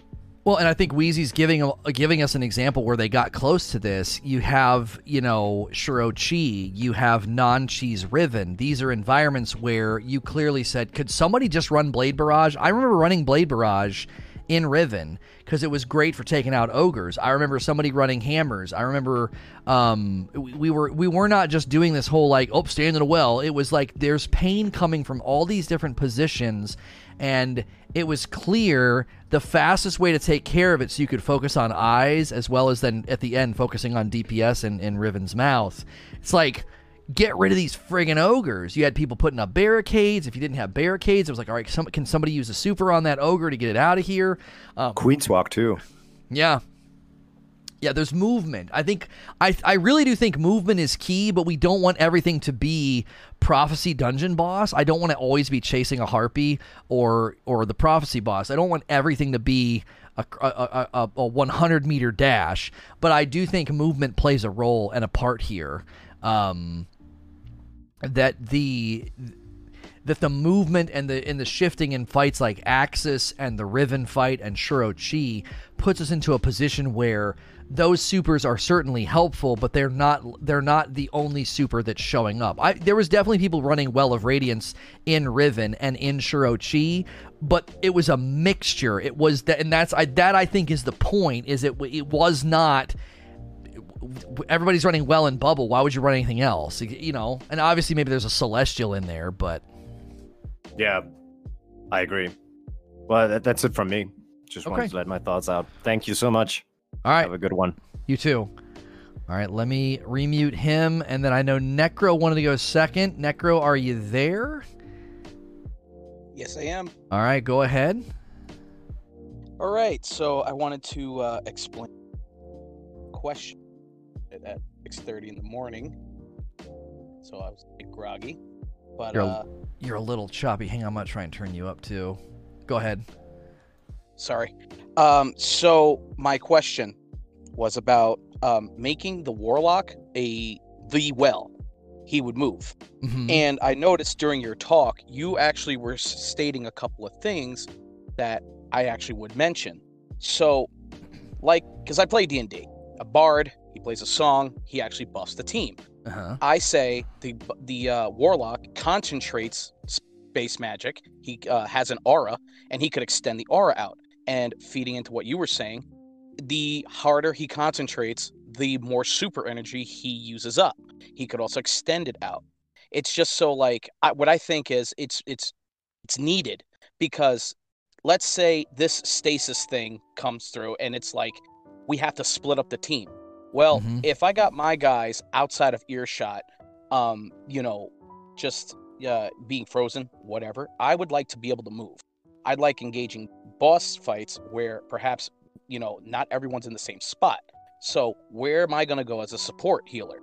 I would want to, activate the super and just, give buffs. I don't know. Some people were saying in chat, maybe the Warlock shouldn't attack. I don't know. It's always up for discussion. I was saying also you should be able to choose between maybe health and a perk. I know people were saying maybe no damage. Perhaps because the well right now, let's keep it like this. It gives them outlaw, so they choose, so they can reload faster. Cool. Always up for debate. Maybe an exotic can give you a different choice. You switch it out. I wanted to know what you would think about that. So I think what's happening is in this scenario is anytime we try to solve a problem in Destiny, there's the guys in chat that are like, we'll just buff everything else. So those are the buff everything else guys. And then there's just leave it alone, it's fine. And then there's always the solution that feels like it's more complex than the game exists. So, like, right now, the role of supers in the game, Titan Bubble, Golden Gun, none of them are as complex as what you just outlined. Now, I'm not saying they can't get there. Stasis certainly sounds like the subclasses are going to be more involved, a lot more build options from what Luke Smith said. But from what we've seen with the supers, they don't feel like they're that involved. So I would just wonder if in execution, if you're asking the Warlock to do, I guess, more than most other supers ask a person to do, focusing it more, and then it drains faster, and they're having to, like, pay attention to the people that are around them. Kind of like when you're in the Queen's Walk and, like, the thing is shrinking. I think did you reference Queen's Walk? If you're doing that, I would think a lot of the other supers would have to have similar upticks in complexity, because that sounded, and I think anytime you pull an idea from another game, somebody's like, well, this isn't that game, this isn't that game. I still think we can glean ideas and take inspiration from things that happen in other games. Like when you mentioned the bard singing his song, it made me think of Brood's idea where you would literally slam the ground and everybody around you would get a momentary damage buff and then an overshield. And that overshield obviously is momentary. As soon as you start taking damage, the overshield goes away. That I think that's a better contextualization of, like, the bard singing his tale and, like, his song or whatever, and it buffs the whole team. And I don't dislike the idea of having a roaming support super. I think that actually sounds kind of cool. I would just be concerned about a handful of things. Number one, how long does it last, and what does it offer? Because even if they're not able to do damage, like the one Titan super where people have to shoot through the shield, and the Titan obviously can't do anything. Even if you turn Well of Radiance into that, it's still buffing 5 people, which at the end of the day is a mathematical problem. You're buffing 5 insanely strong weapons, typically. Xeno, Anarchy, Anarchy Mountaintop, or Anarchy and a Sniper, or 1K Voices. And so if you're buffing 5 really, really strong weapons, I think it's going to be difficult for that to ever not still be the go-to super for all of the endgame content. And that's why I think so much of it comes down to not just the supers themselves, but designing encounters that promote diverse solutions, which I think is the most difficult thing for them to do. I think a lot of the times they've dialed in the encounters to be so samey and so similar, we just automatically know, oh, it's time to pop Well, it's time to pop Bubble. So you have to attack this from both sides. Because if you made a roaming Well, but the encounters don't really evolve that much, then what are we netting? Probably a very similar encounter experience where the guy pops his Well and stands there with his group, and yeah, he's not shooting his gun, but he's still buffing 5 people, and they're still melting the boss down. So I would still be concerned that this isn't attacking the problem in a way that would necessarily evolve Well of Radiance. Again, I would need to know, how long is it going to last? What's the net buff it's going to add? Is it still going to be so absurdly strong? Or is it going to land in at least a unique category where it is a tool and a solution for some encounters, but it's not so one-size-fits-all? I think the worry with it being roaming is it'd be one-size-fits-all. Even the encounters where they've tried to get creative, like the Harpy or the Prophecy Dungeon, you've now made Well, in essence, more elastic and more adaptable to these encounters, which could pose a problem as well. Right. And like, I think also with Stasis, even though we have like zero information on it, I feel like what you just explained about my idea, they're doing it for Stasis. They're going to build like encounters around where you could have fun with it. And then that even poses another question. How would our older supers work in the new system? Right. Like, that's all part and play of, just upgrading the game world and designing better encounters, more encounters. And yeah. I think the idea would definitely fall in the same idea.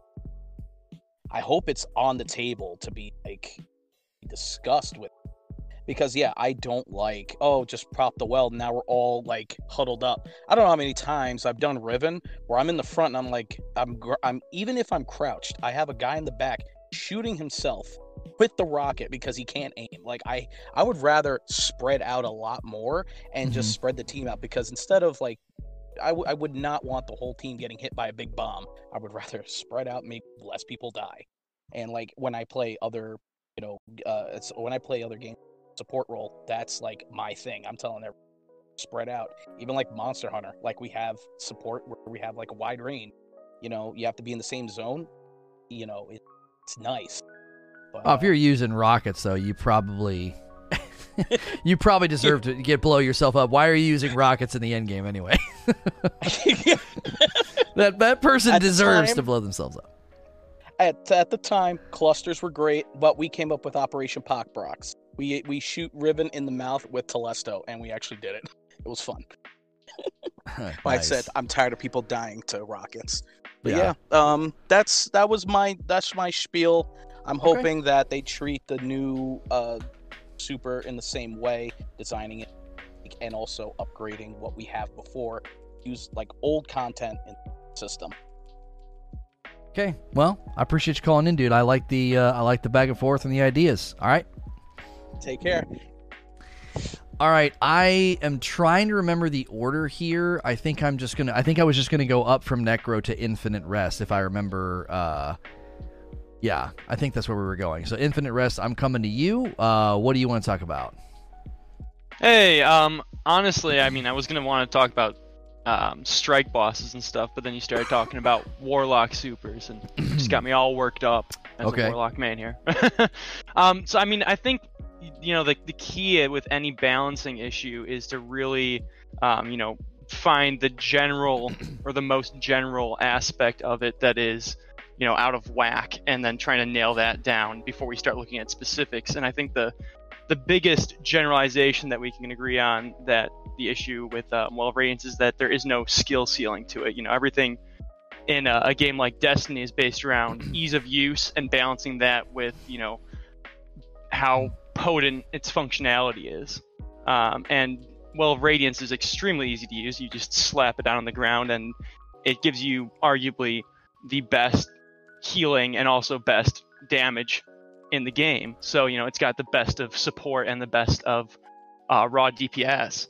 And I think the best way to balance a super like that then is to bump up that skill ceiling to make it so that keep the healing and the damage benefits at the same level that it is, but just make it that much more difficult to achieve. So instead of making it something where you slap down, set it and forget it, and you don't have to worry about it. Say the super jumps out into a third-person point of view like all the other Solar Warlock supers, like Dawnblade, and have that character, putting down, say, like a trace rifle beam on the ground, and then wherever that beam hits, it places the well. Now everybody on the team has to run into that well, and the person that is the Dawnblade in this sense, one isn't doing damage, and they have to actively aim and set the well for everyone to be in it. Yeah. We didn't make sure and say, Bubble does give more of a damage buff, but I wonder that's true. I wonder though if mathematically though you don't have to dip in and out. Yeah, it's more consistent. The consistency. Yeah. And you don't have accidental deaths then from shooting yourself or your teammates because you're moving around and stuff. I like where you're taking the discussion by saying that it's literally the easiest to use, but I guess outside of Celestial Nighthawk, I'm trying to think of any of the supers that are actually hard to use in PvE that result in like better results. Like maybe Raiden Flux, where you do like light punch on an Arc Strider, because that rhythm can be kind of hard. But none of it does it all like Well of Radiance does, or as good as Radiance does. Right. You got Tether, that's easy to use. It gives you some ad control and it gives you a debuff, but it doesn't keep the whole team alive, and it doesn't give you the same amount of damage increase necessarily that Well of Radiance is going to give you. And it only affects one target. You can't shift targets with that. You're locked to whatever grouping. Yeah, because we're getting into like specific solutions. So I like the general idea of saying make Well of Radiance more involved. You have to actively maintain it, or because what Necro was getting at, you have to focus it to maybe make it larger. And when you focus it, it like drains it faster. So people need to tighten up. Say when it hits a teammate, it's at its full radius. If it hits the ground, it's at a half radius. You could make it really involved and say, say an ad wanders into the radius of your well, and all of a sudden that well drops down to half its radius. Now you have, an additional factor where, the teammates that are in the well, you've got somebody that has to keep an eye out for ads and make sure they don't jump in. Otherwise, everybody gets their buffer move that is outside of the circle now. That way it would make the person that's controlling the super have to shift it around the battlefield while you're doing DPS. Yeah. I also think part of your commentary touches down on Brood's suggestion, because you'd have to be disciplined. You'd have to like waiting for everybody to get there. You'd have to time it right. The team would have to be synergized, or you would miss out. Because his was literally you slam and everyone around you gets it. Like there'd need to be a discipline and a synergy, almost like a there. rally flag. And so. So I think your commentary is helpful in that regard of saying if you're going to get this level of benefit, there needs to be more involved with either player skill and awareness or just team synergy and timing. Yeah. It's about basing. It's not about basing encounters, around the super. It's about balancing the supers to a point where you can have them in any encounter and it doesn't sway that encounter out of the way. Right. I feel like there's a great parallel here to Sunsetting, where they were always afraid to make really, really strong weapons because they're like, that weapon becomes a shadow over the rest of the game. So they make a raid 2 years later, and they're like, hey, that really strong weapon you made 2 years ago is still causing problems. Like, we're having to create encounters with that weapon in mind. I think supers are doing the same dadgum thing. I just think Well is just a shadow over the game, and it's like any encounter you make, we got to consider Well of Radiance. I guarantee you that was part of the discussion from the design team for the Prophecy Dungeon. They were thinking, how can we make the bubble well strat less viable? I got it. We have a guy running from you that you have to follow. You have to. Because I think the Harpy people realize, you can just sit back and snipe. No, you have to follow this guy, and he's constantly shooting at you, so you can't stay on one platform. Like I think that was 100. Aren't they gonna get tired of that? Aren't they gonna get tired of designing encounters with that in mind? They designed an encounter, and it feels great in this meta right now, but the issue is that's this meta. What if they were to make a whole season about that meta of, okay, bosses now, we don't want you to be, staking and baking. You stake that tent down and you bake the boss in that campsite that you created. No more staking, baking. The boss is going to be moving, so you can't stay in one place. That's going to get really, really boring. 2 or 3 raids in if that's every boss, and it's because they're catering the encounters around the supers when they should really be creating supers that don't necessarily affect encounters directly in that great of a way. Yeah, I call that the Reckoning effect. It's like there's a powerful presence in the game that is so high, they're building something specifically for that, and it's just like, I think it'll start to topple over. Like when my son gets on the Legos and he wants to make the tallest tower that he can.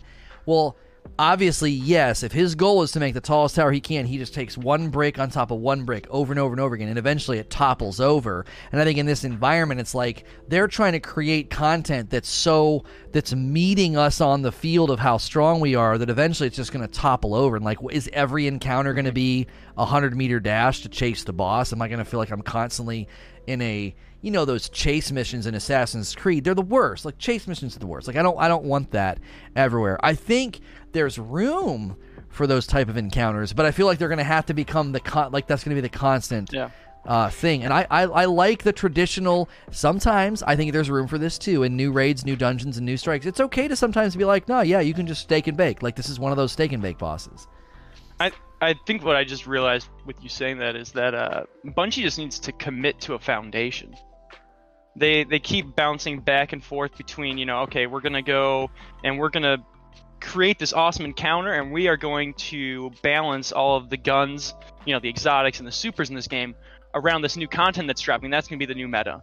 And then, a couple of months later, they're like, all right, this is out of control. We need to create different content that is balanced around the meta we've created. So we create, a new boss like a encounter like Reckoning, where we've got it, and it is great for that mode. And then, they're like, okay, this meta isn't working out anymore. We need to shift things up. Now that content is just completely destroyed, and they have to rework the content. They need to commit to, all right, we are going to balance bosses this way, and they're always going to be like that. And we are going to, we'll shift the meta as needed to deal with that. Or they're going to be like, all right, we're going to have a meta that is consistent like this, and we'll shift all our encounters as it goes in this way. But you can't shift the meta and then shift how you're creating encounters at the same time, because things are going to get out of whack, and content's going to be bad a month later once the meta shifts, or content's going to be too difficult to do a month later because the meta shifted and all this other stuff is too easy for it. Yeah, I think FinFreak is kind of echoing that in chat. He said, to be fair, they create some supers prior to creating the encounter, so at some point you either have to build around the supers or retune it. And I think you're touching on the bigger picture as well, that metas shift almost annually, it feels like sometimes. And so if they're going to be shifting annually, then all the content that comes after will likely obviously kind of be in line with it, but then like everything behind also might feel kind of out of place as well. So it feels like the goalposts are almost always moving. And I think that's okay, but I also think I feel like we're just kind of stuck in a rut of, as you called it, steak and bake. Like that is 90% of the end game. And we have, 2 fights? We have Harpy and Prophecy Dungeon Final Boss, where Steak and Bake doesn't really work. And I think those are more memorable fights because of that. Like, I think more people talk about them, reference them, and refer to them because they definitely were targeting the Steak and Bake rut that we're kind of in. Yeah. All right, well, that's it for me. Okay, good call in, man. Appreciate your insight, and we're gonna jump to. I think Gilly was next. Gilly, if you're there, I got you unmuted. You're ready to rock and roll, sir. Yeah, I am. I want to take this as a broader perspective of how things in Destiny are somewhat unbalanced and unsuited for themselves. Because I think the where well sits at in its viability and its de facto-ness is a result of most, as you said just a moment ago, most of our endgame fights end with us standing in the same spot and just doing DPS. Like in Callus, you can run well, but you really wouldn't, because you got to move from those 4 plates. Or in Prophecy, you got to move. Or in even in Scourge, I mean, you can plant a well, but you have to move and shift and adjust.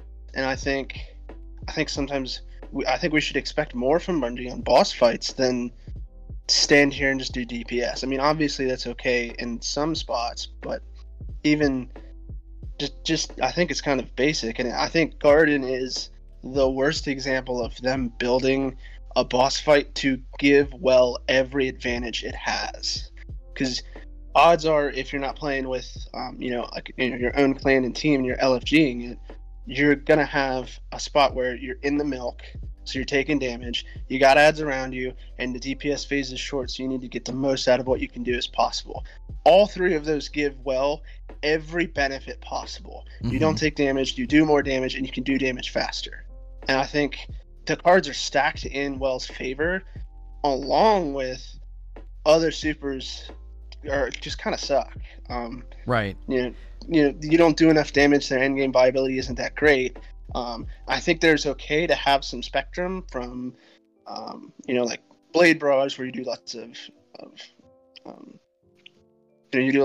group damage, and then to PvP, where you're roaming and you're doing lots of single damage against high health targets, other players, and single DPS like Golden Gun or Nova Bomb, or I can't think of anything on Titan because they don't have anything.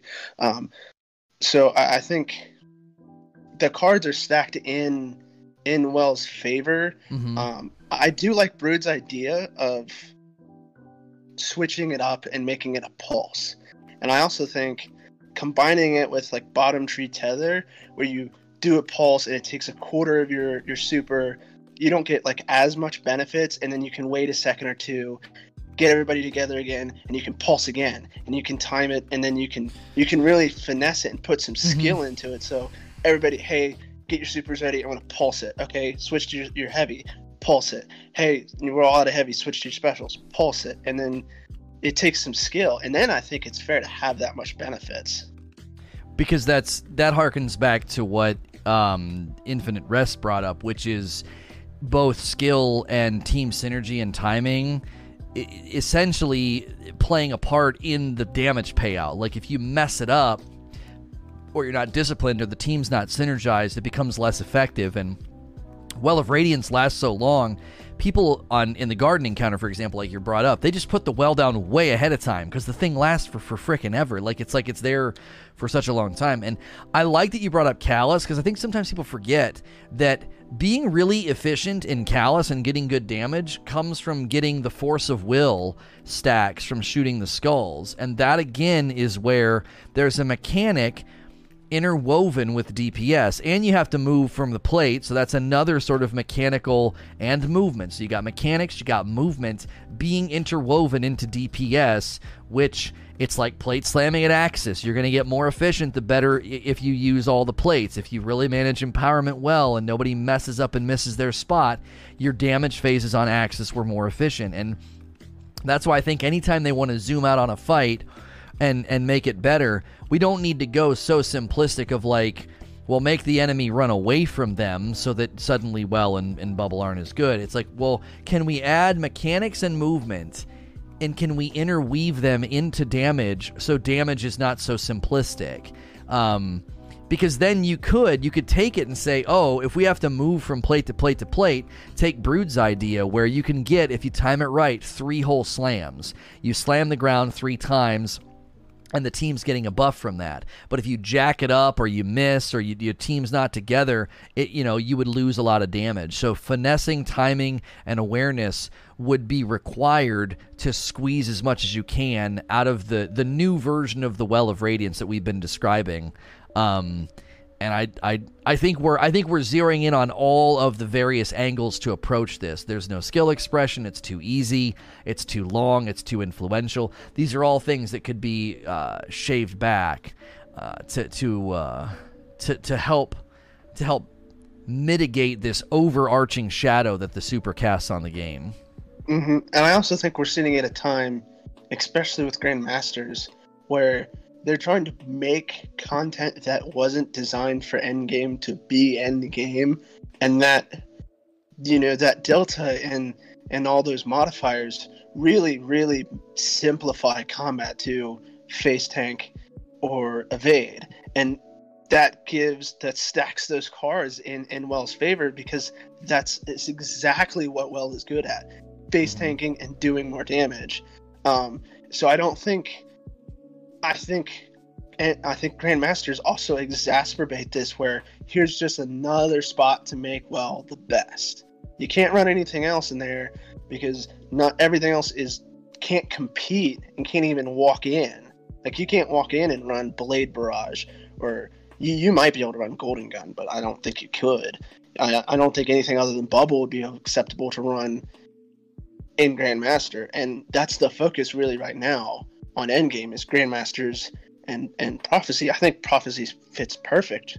You can use Well if you want to at the start, at the end. Well, this is why I said earlier they almost have to attack this from both ends, because you can't just mess with the super. The super and the encounter designs are interrelated. So if that's why with Necro's idea with making it a roaming super or whatever, I was like, that's not going to matter if the encounters don't change. Like, if you don't change the encounters to favor everybody standing around, then you're not gaining anything. So you have to iterate on the supers themselves, both their execution, their power, their presence. But if you leave the encounters the same, you've gained nothing. We're generally going to do the same thing that we're doing now. and you'll just make the majority of the player base mad. I think the well for like the nerf for well can be justified and it can go over well, but it cannot be we're just nerfing well because it feels too strong. It's we're buffing supers so they're a little more viable. It's we're changing some of the way content and grandmasters work so you have the ability to use other things. Because that's a lot of the issues we have with nerfs is they nerf things and don't provide any other option. They nerfed Izzy's to the point where it's just not good anymore and there's nothing else. They nerf snipers, so there's just nothing else. And that really is what makes the player base especially mad is you're taking all the things that are fun away and you're giving us nothing new. Yeah, I agree. We always I try to couple any time I'm asking for a nerf or an adjustment, I always try to say, but don't just do this. Try to raise other things as well. And I don't think you can raise the others without making space. There's just no space in the super super ethos. Because if you nerf the rest of the supers and well is just as good, you're just going to run those supers in the well. You're going to have one dude run that, and you buff Golden Gun, and you buff Nova Bomb, and you're going to stand in there, and now you're just going to melt that dude even more, which isn't what we're looking for. We're looking to make combat more in-depth, not just melt it because everything else is viable too. Yeah, exactly. All right, I'm going to move on to the next caller unless you get something else. Nope, that's all of it for me. Okay, thanks for calling in. It was good talking to you. I believe we were saying that Avenger would go last, so I think it's Techno then Avenger. So Techno, I'm coming up to you. What do you want to talk about today, my friend? You have to unmute yourself if you're still here. There you are. I am. Sorry, I had to talk to my mother for a second. She got me a cheesesteak. Nice. So, for Well of Radiance, I think it's kind of along the lines of how Whisper and Mountaintop are, where it just sort of breaks the game by existing. Mm-hmm. So, I think one of the few ways to remedy it would kind of really not make it worth using as a super. I say that as a Warlock main, like, some people say, well, just get rid of the damage buff, and then it's just nothing but a really big rift. So the super's then pointless. Then other people say, leave it as is, and then they're just trying to crutch on that because they don't want to do that advanced content. And I don't see the best way to balance it. What do you think would be the best way? Just remove it, or have serious dev time and bandwidth put into reworking it and making it not central to encounters going forward? I think the biggest problem with removing it is you're doing two things. You're going to tick people off that love the super. When I say remove, I don't mean like don't replace it with anything, but like if they take out Well of Radiance, it's getting replaced with a different diamond. It's not just there's only going to be 2 diamonds on Dawnblade. No. I know what you mean. I guess it's good you clarify because some people might not understand. Yeah, I understand what you're saying. Like literally, no more Well of Radiance, something completely different. Replaced. Yeah, number one, they've never done that in the history of the game. They've never just like completely, basically yanked a super out and supplanted it with something else. They've never done that. So I think that would be like drastic in a lot of people's minds. Like it might to some people feel like an overreaction. And they designed like 5 or 6 activities directly around Well of Radiance and how it could affect the game and everything. Like Reckoning was directly designed because of how strong Well of Radiance is. Right, and and obviously some of those encounters are going away, but in general, I don't know if we want to go that far. That feels like an extreme reaction because your premise, you started off this question by saying it's breaking the game just by existing. I don't necessarily think I agree with that premise. I don't know if it's breaking the game. I think it's simplifying the end game and challenging environments. It's kind of flattening out your choices. This is a similar thing that happened in Division. Everybody ran healing stations in Division, whenever the vanilla version of Division's end game launched, it was like, just run healing stations because it was so hard, your decisions just get flattened out and it's like nothing else is really viable. And so but I don't think that means you get rid of healing stations or you get rid of Well of Radiance. I think you can refine Well of Radiance to still be a functioning support healing super without it being the only thing really worth using. I think you do this, you lower this and you make space for other supers to start to shine. I don't think you can buff any of the current existing supers to be worthy of the power that we get from Well of Radiance. Like, I know Light Leap's like, just get rid of it, get it out of the game. I think if you do that, you have to get rid of the bubble. You have to get rid of Titan Bubble if you get rid of Well. And at that point, I would be really curious, you know, what you're going to come up with in their place, because they're the only support supers in the game. Well, or we could like solidify them into what they do, where Bubble is more for damage buffing, Well is for healing, and Tether is for debuffing, and you could solidify them more into those roles. Take out the damage buffing from Well and double down on the healing from it. Yeah, and I mean, we could take Brood's idea and use that as an inspiration to change what Bubble's like. Like, what you could do with the Titan Bubble is the Titan has to hold it to keep it up, and while it's up, it's protecting, and he's got his arms out, you know, the way they did in the one scene. He's got his arms out and he's holding the bubble up, and then once everybody's in, he lets go and he pulls it in, and it buffs and overshields everybody. Like, similar idea to what Brood's idea. It's something that requires synergy, timing, awareness, and when you pull it off, everybody comes in and gets the buff, and now you got like a temporary buff for the boss. But it's also support oriented. Maybe in a certain environment, you're like, no, I'm just going to sit here and hold it. We need this shield right now. But again, that's respecting the spirit of a support super and refining it and creating like a new version of it. And then when you do that, you leave space for the others to come up. Yeah, poor Banner Shield, right? Like, any iteration on Bubble, even Bubble itself, just makes Banner Shield it just looks pointless. Well, that was originally one of the ideas I had for balancing Wells, to make it more like Banner Shield, where it's more roaming, you don't sit with it and you have to hold it. Yeah. Yeah. That's true. That's true. I just, if you make it too involved, it'll irritate people. I don't want it to become this juggling act. It needs to be somewhat simple. Set it and forget it right now. Another thought I had was there's like a total pool of healing that Well can do, and once that healing's all used up, it just disappears, like how the Titan Bubble has a certain amount of health it can take before it breaks. So it still has its duration, but if you're sitting there face tanking damage, it's going to drain a lot faster. Right. Yeah, I thought about that too. Like, it could drain more people that are in it. It could run out of time quicker. Like, if you put down a Well of Radiance in like the Vex Milk or something that burns, and you stand in it, the Well of Radiance decreases faster because you're constantly getting healed from it because you're not sitting there at max health. Right. So, even with the suggestions of making, even with the suggestions to make it more skill oriented, if you make it more skill oriented, there's still a ceiling there. Like, a lot of the supers don't require that much skill either, with the exception of maybe like Celestial. Like, everything else is pretty straightforward. Celestial's pretty straightforward. Shoot him in the head.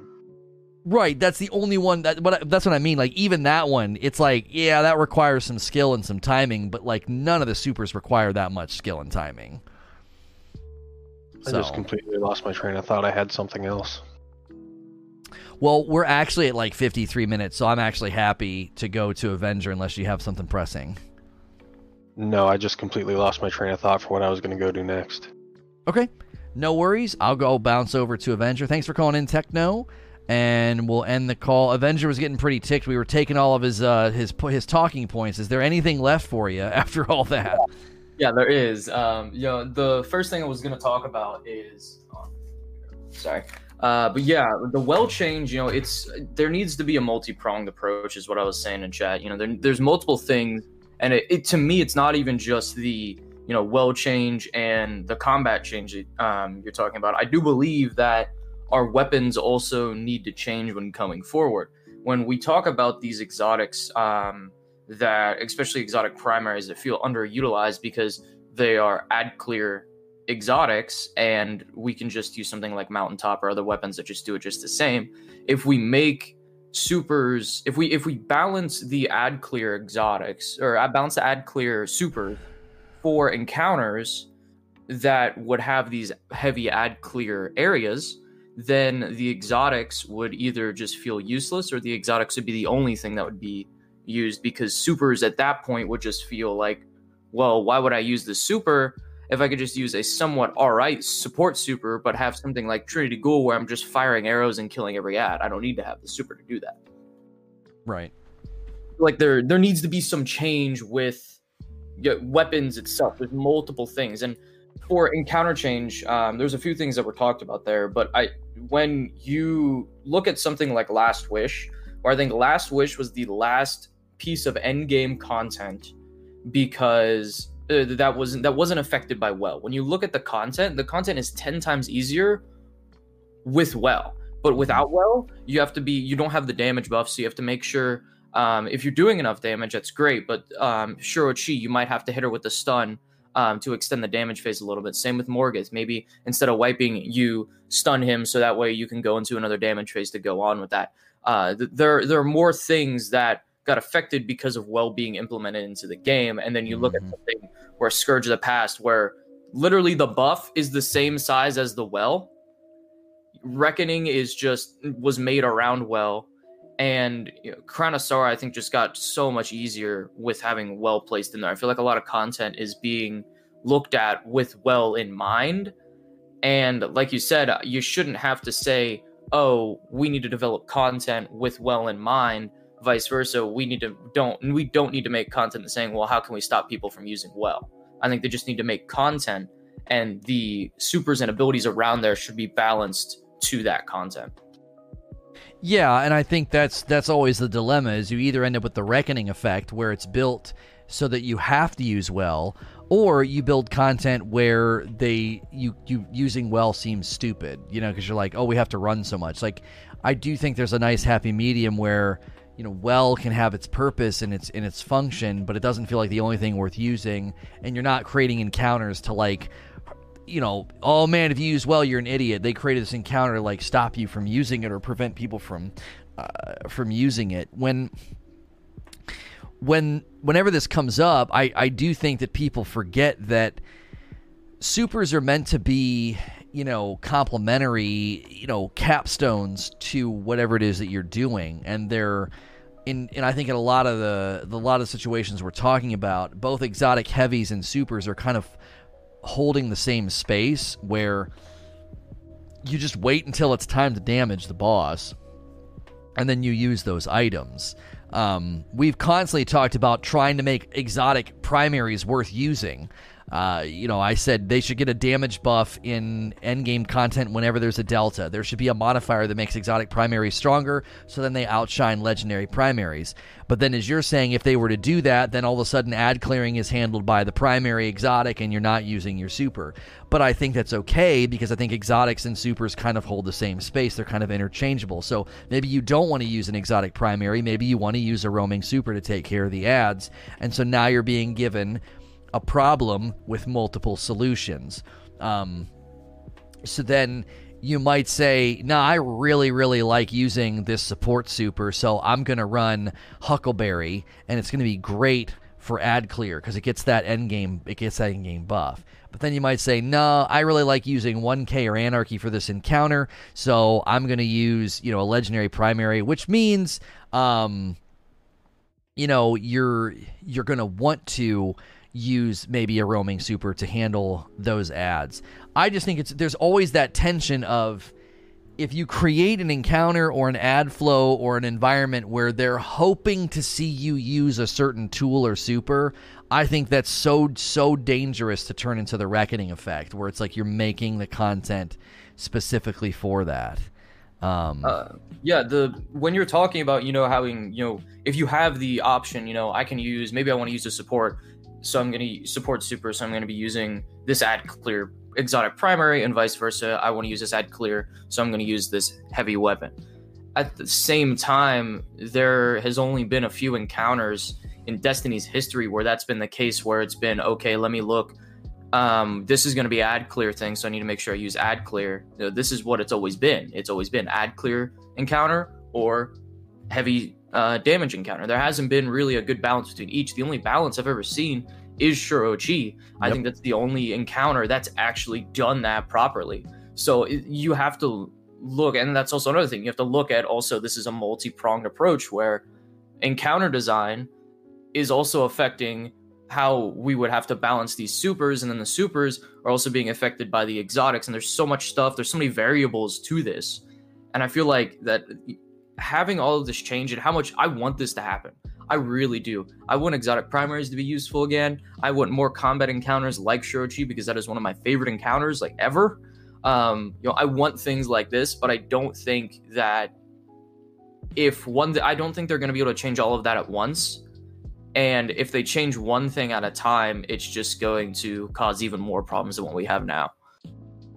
Yeah, and this goes even back to like the annual moving of the goalposts. If they create a bunch of encounters around well, and then they all of a sudden change well, then you have a problem. It's like, what are those encounters going to look like then? Like, I think Reckoning is a good example. As soon as they nerfed all those exotics, Reckoning became just a dread to go run. So then they had to nerf Reckoning. So you're always going to have the situation, and I think that's why your point that they don't ever want to build encounters around a super or in a way that is incentivizing the non-use of the super. Because what are you going to do in a year when you've made adjustments and changes to those supers or attunements? Now all of a sudden that content's going to need tweaked again too. It's going to be like what's that? What do they call those things? They always have them on their desks in movies and real wealthy offices where you pull the ball on one side and it hits and it moves the ball on the other side. I forget what those are called. Yeah. It's like that, right? It's like Newton's cradle. It's like, wham, oh man, we tweaked the supers. Oh, it made an effect down here. Wham, we got to change the encounters. Dink, dink, dink. It's basically like the pendulum. It's the pendulum swings this way, and then it has to swing back that way. And I think that there's a super big danger of falling into that trap right now. If they don't get some of these supers reined in a little bit, they're going to spend the next 2-3 years creating content around the Well of Radiance, which will, I think, lead to some of the boredom and some of the frustration we've been talking about. And then if they ever address well, you've got all this content now that would need to be tweaked because you built it around the Well of Radiance. You've imagine trying to run the Garden encounter without well. It's doable, but I think it would be more frustrating because a lot of that environment is really pushing you toward a thing you can stand in that keeps you alive and gives you a damage buff on the boss. They've got to move away from. It's reactionary. They're always at their worst when they're reactionary. Proactive Bungie is always so much better when they're proactive. And if we spend the year 4, 5, and 6 in a reactionary, I was going to make this point too when you were talking. We're so strong. People forget how strong we are. I want you to imagine right now going into Wrath of the Machine hard mode with Well of Radiance and Oppressive Darkness and Guillotine. It'd be stupid. It would be the literal dumbest thing ever. He would be like a strike boss. You would plate slam, so you'd always have well, and then everybody would jump on him for final damage phase with Guillotine and a well and Oppressive Darkness. It'd be literally the dumbest thing. He would die so fast. We are unbelievably stronger than we ever were in D1, and I don't think that means you need to nerf us, but you gotta polish down some of these sharp edges. We have so much at our disposal for buffing and debuffing, and Bubble Dart Drinker and Tether were the same. Yeah, but you can stack even more now, though.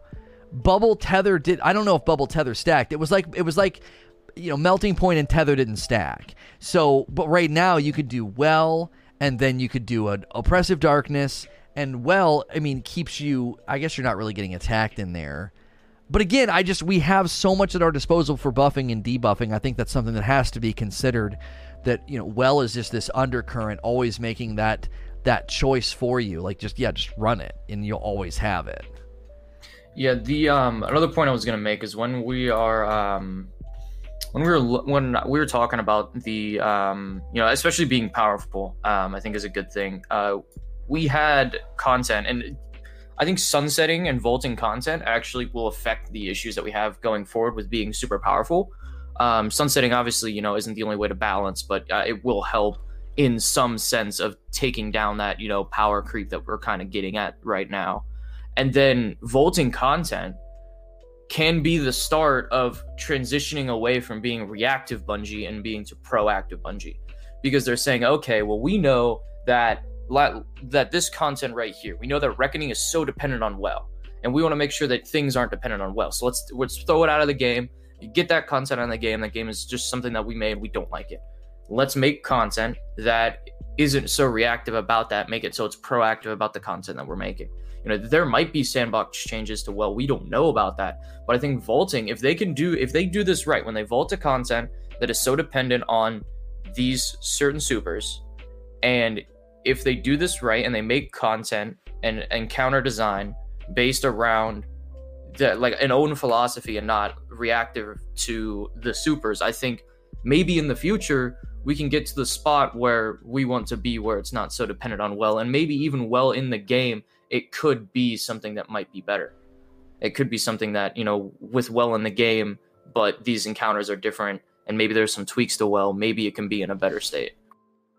Yeah, and they also could say it's okay that there's encounters maybe like Final Boss Garden where WELL and Bubble kind of take center stage, but right now it's so many encounters where it takes center stage. It's okay if there's like one or two encounters where, yeah, this is a great loadout, this is a great build, and what you're saying, they could really start filling the new raid, the new dungeon, you know, the new aspirational environments could start to really utilize gameplay movement and mechanic decisions so that suddenly WELL and Bubble aren't that strong. Again, I don't want to spend an entire year chasing bosses because they don't want us in Wells and next to a Bubble, but I don't think it's that bad if, you know, because if you think about all the things they're removing, what's going to be left for endgame aspiration? You got Last Wish and you got Garden. Well, Garden's the only, out of the two, Riven is, the Last Wish raid is not really built for Bubble WELL. Some of the encounters are, but some are not.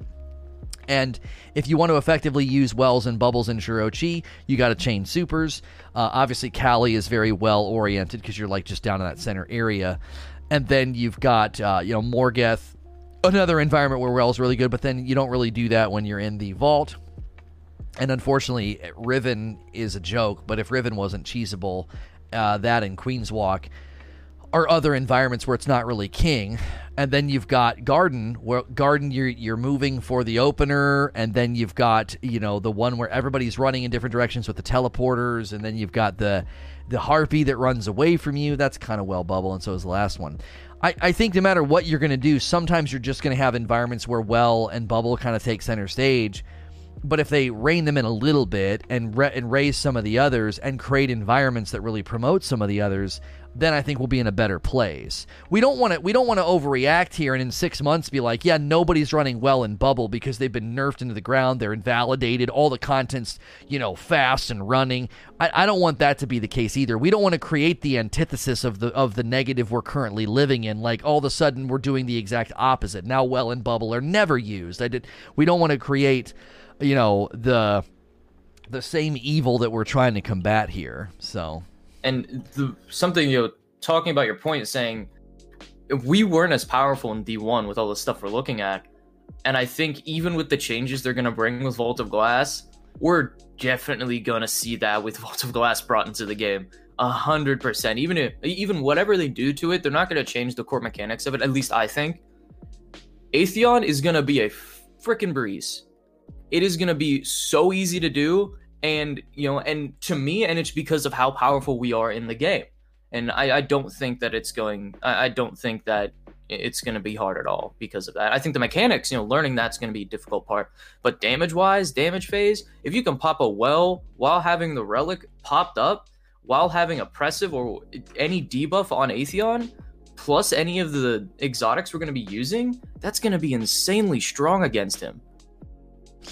Yeah, I hope they throw curveballs at us, though. I really do. I hope everybody struts into VoG with, this swagger and this confidence, like, we're so strong. I hope that game knocks us on. I hope that raid knocks us on our butt. Just totally takes us by surprise. Because there's a part of me that thinks Bungie definitely has pride when it comes to day one raids, and I don't think they're going to let us just dump all over VoG. I don't think so. Now, a week or two later, sure, but that's true of literally every raid. Like a week or two later, and we're just shredding it. That's why I think they need to go back to normal hard, so hard is looming on the horizon and is always ever-presently difficult. I think the hard mode should always have contest on, so you're always seeing swords. So there's an ever-present sort of pain and threat of death that doesn't go away. I think that's needed, but I definitely think 1 or 2 weeks in, yeah, we'll be taking a dump on it, but we do that to raids now anyway, and I think they're going to try to surprise us day one.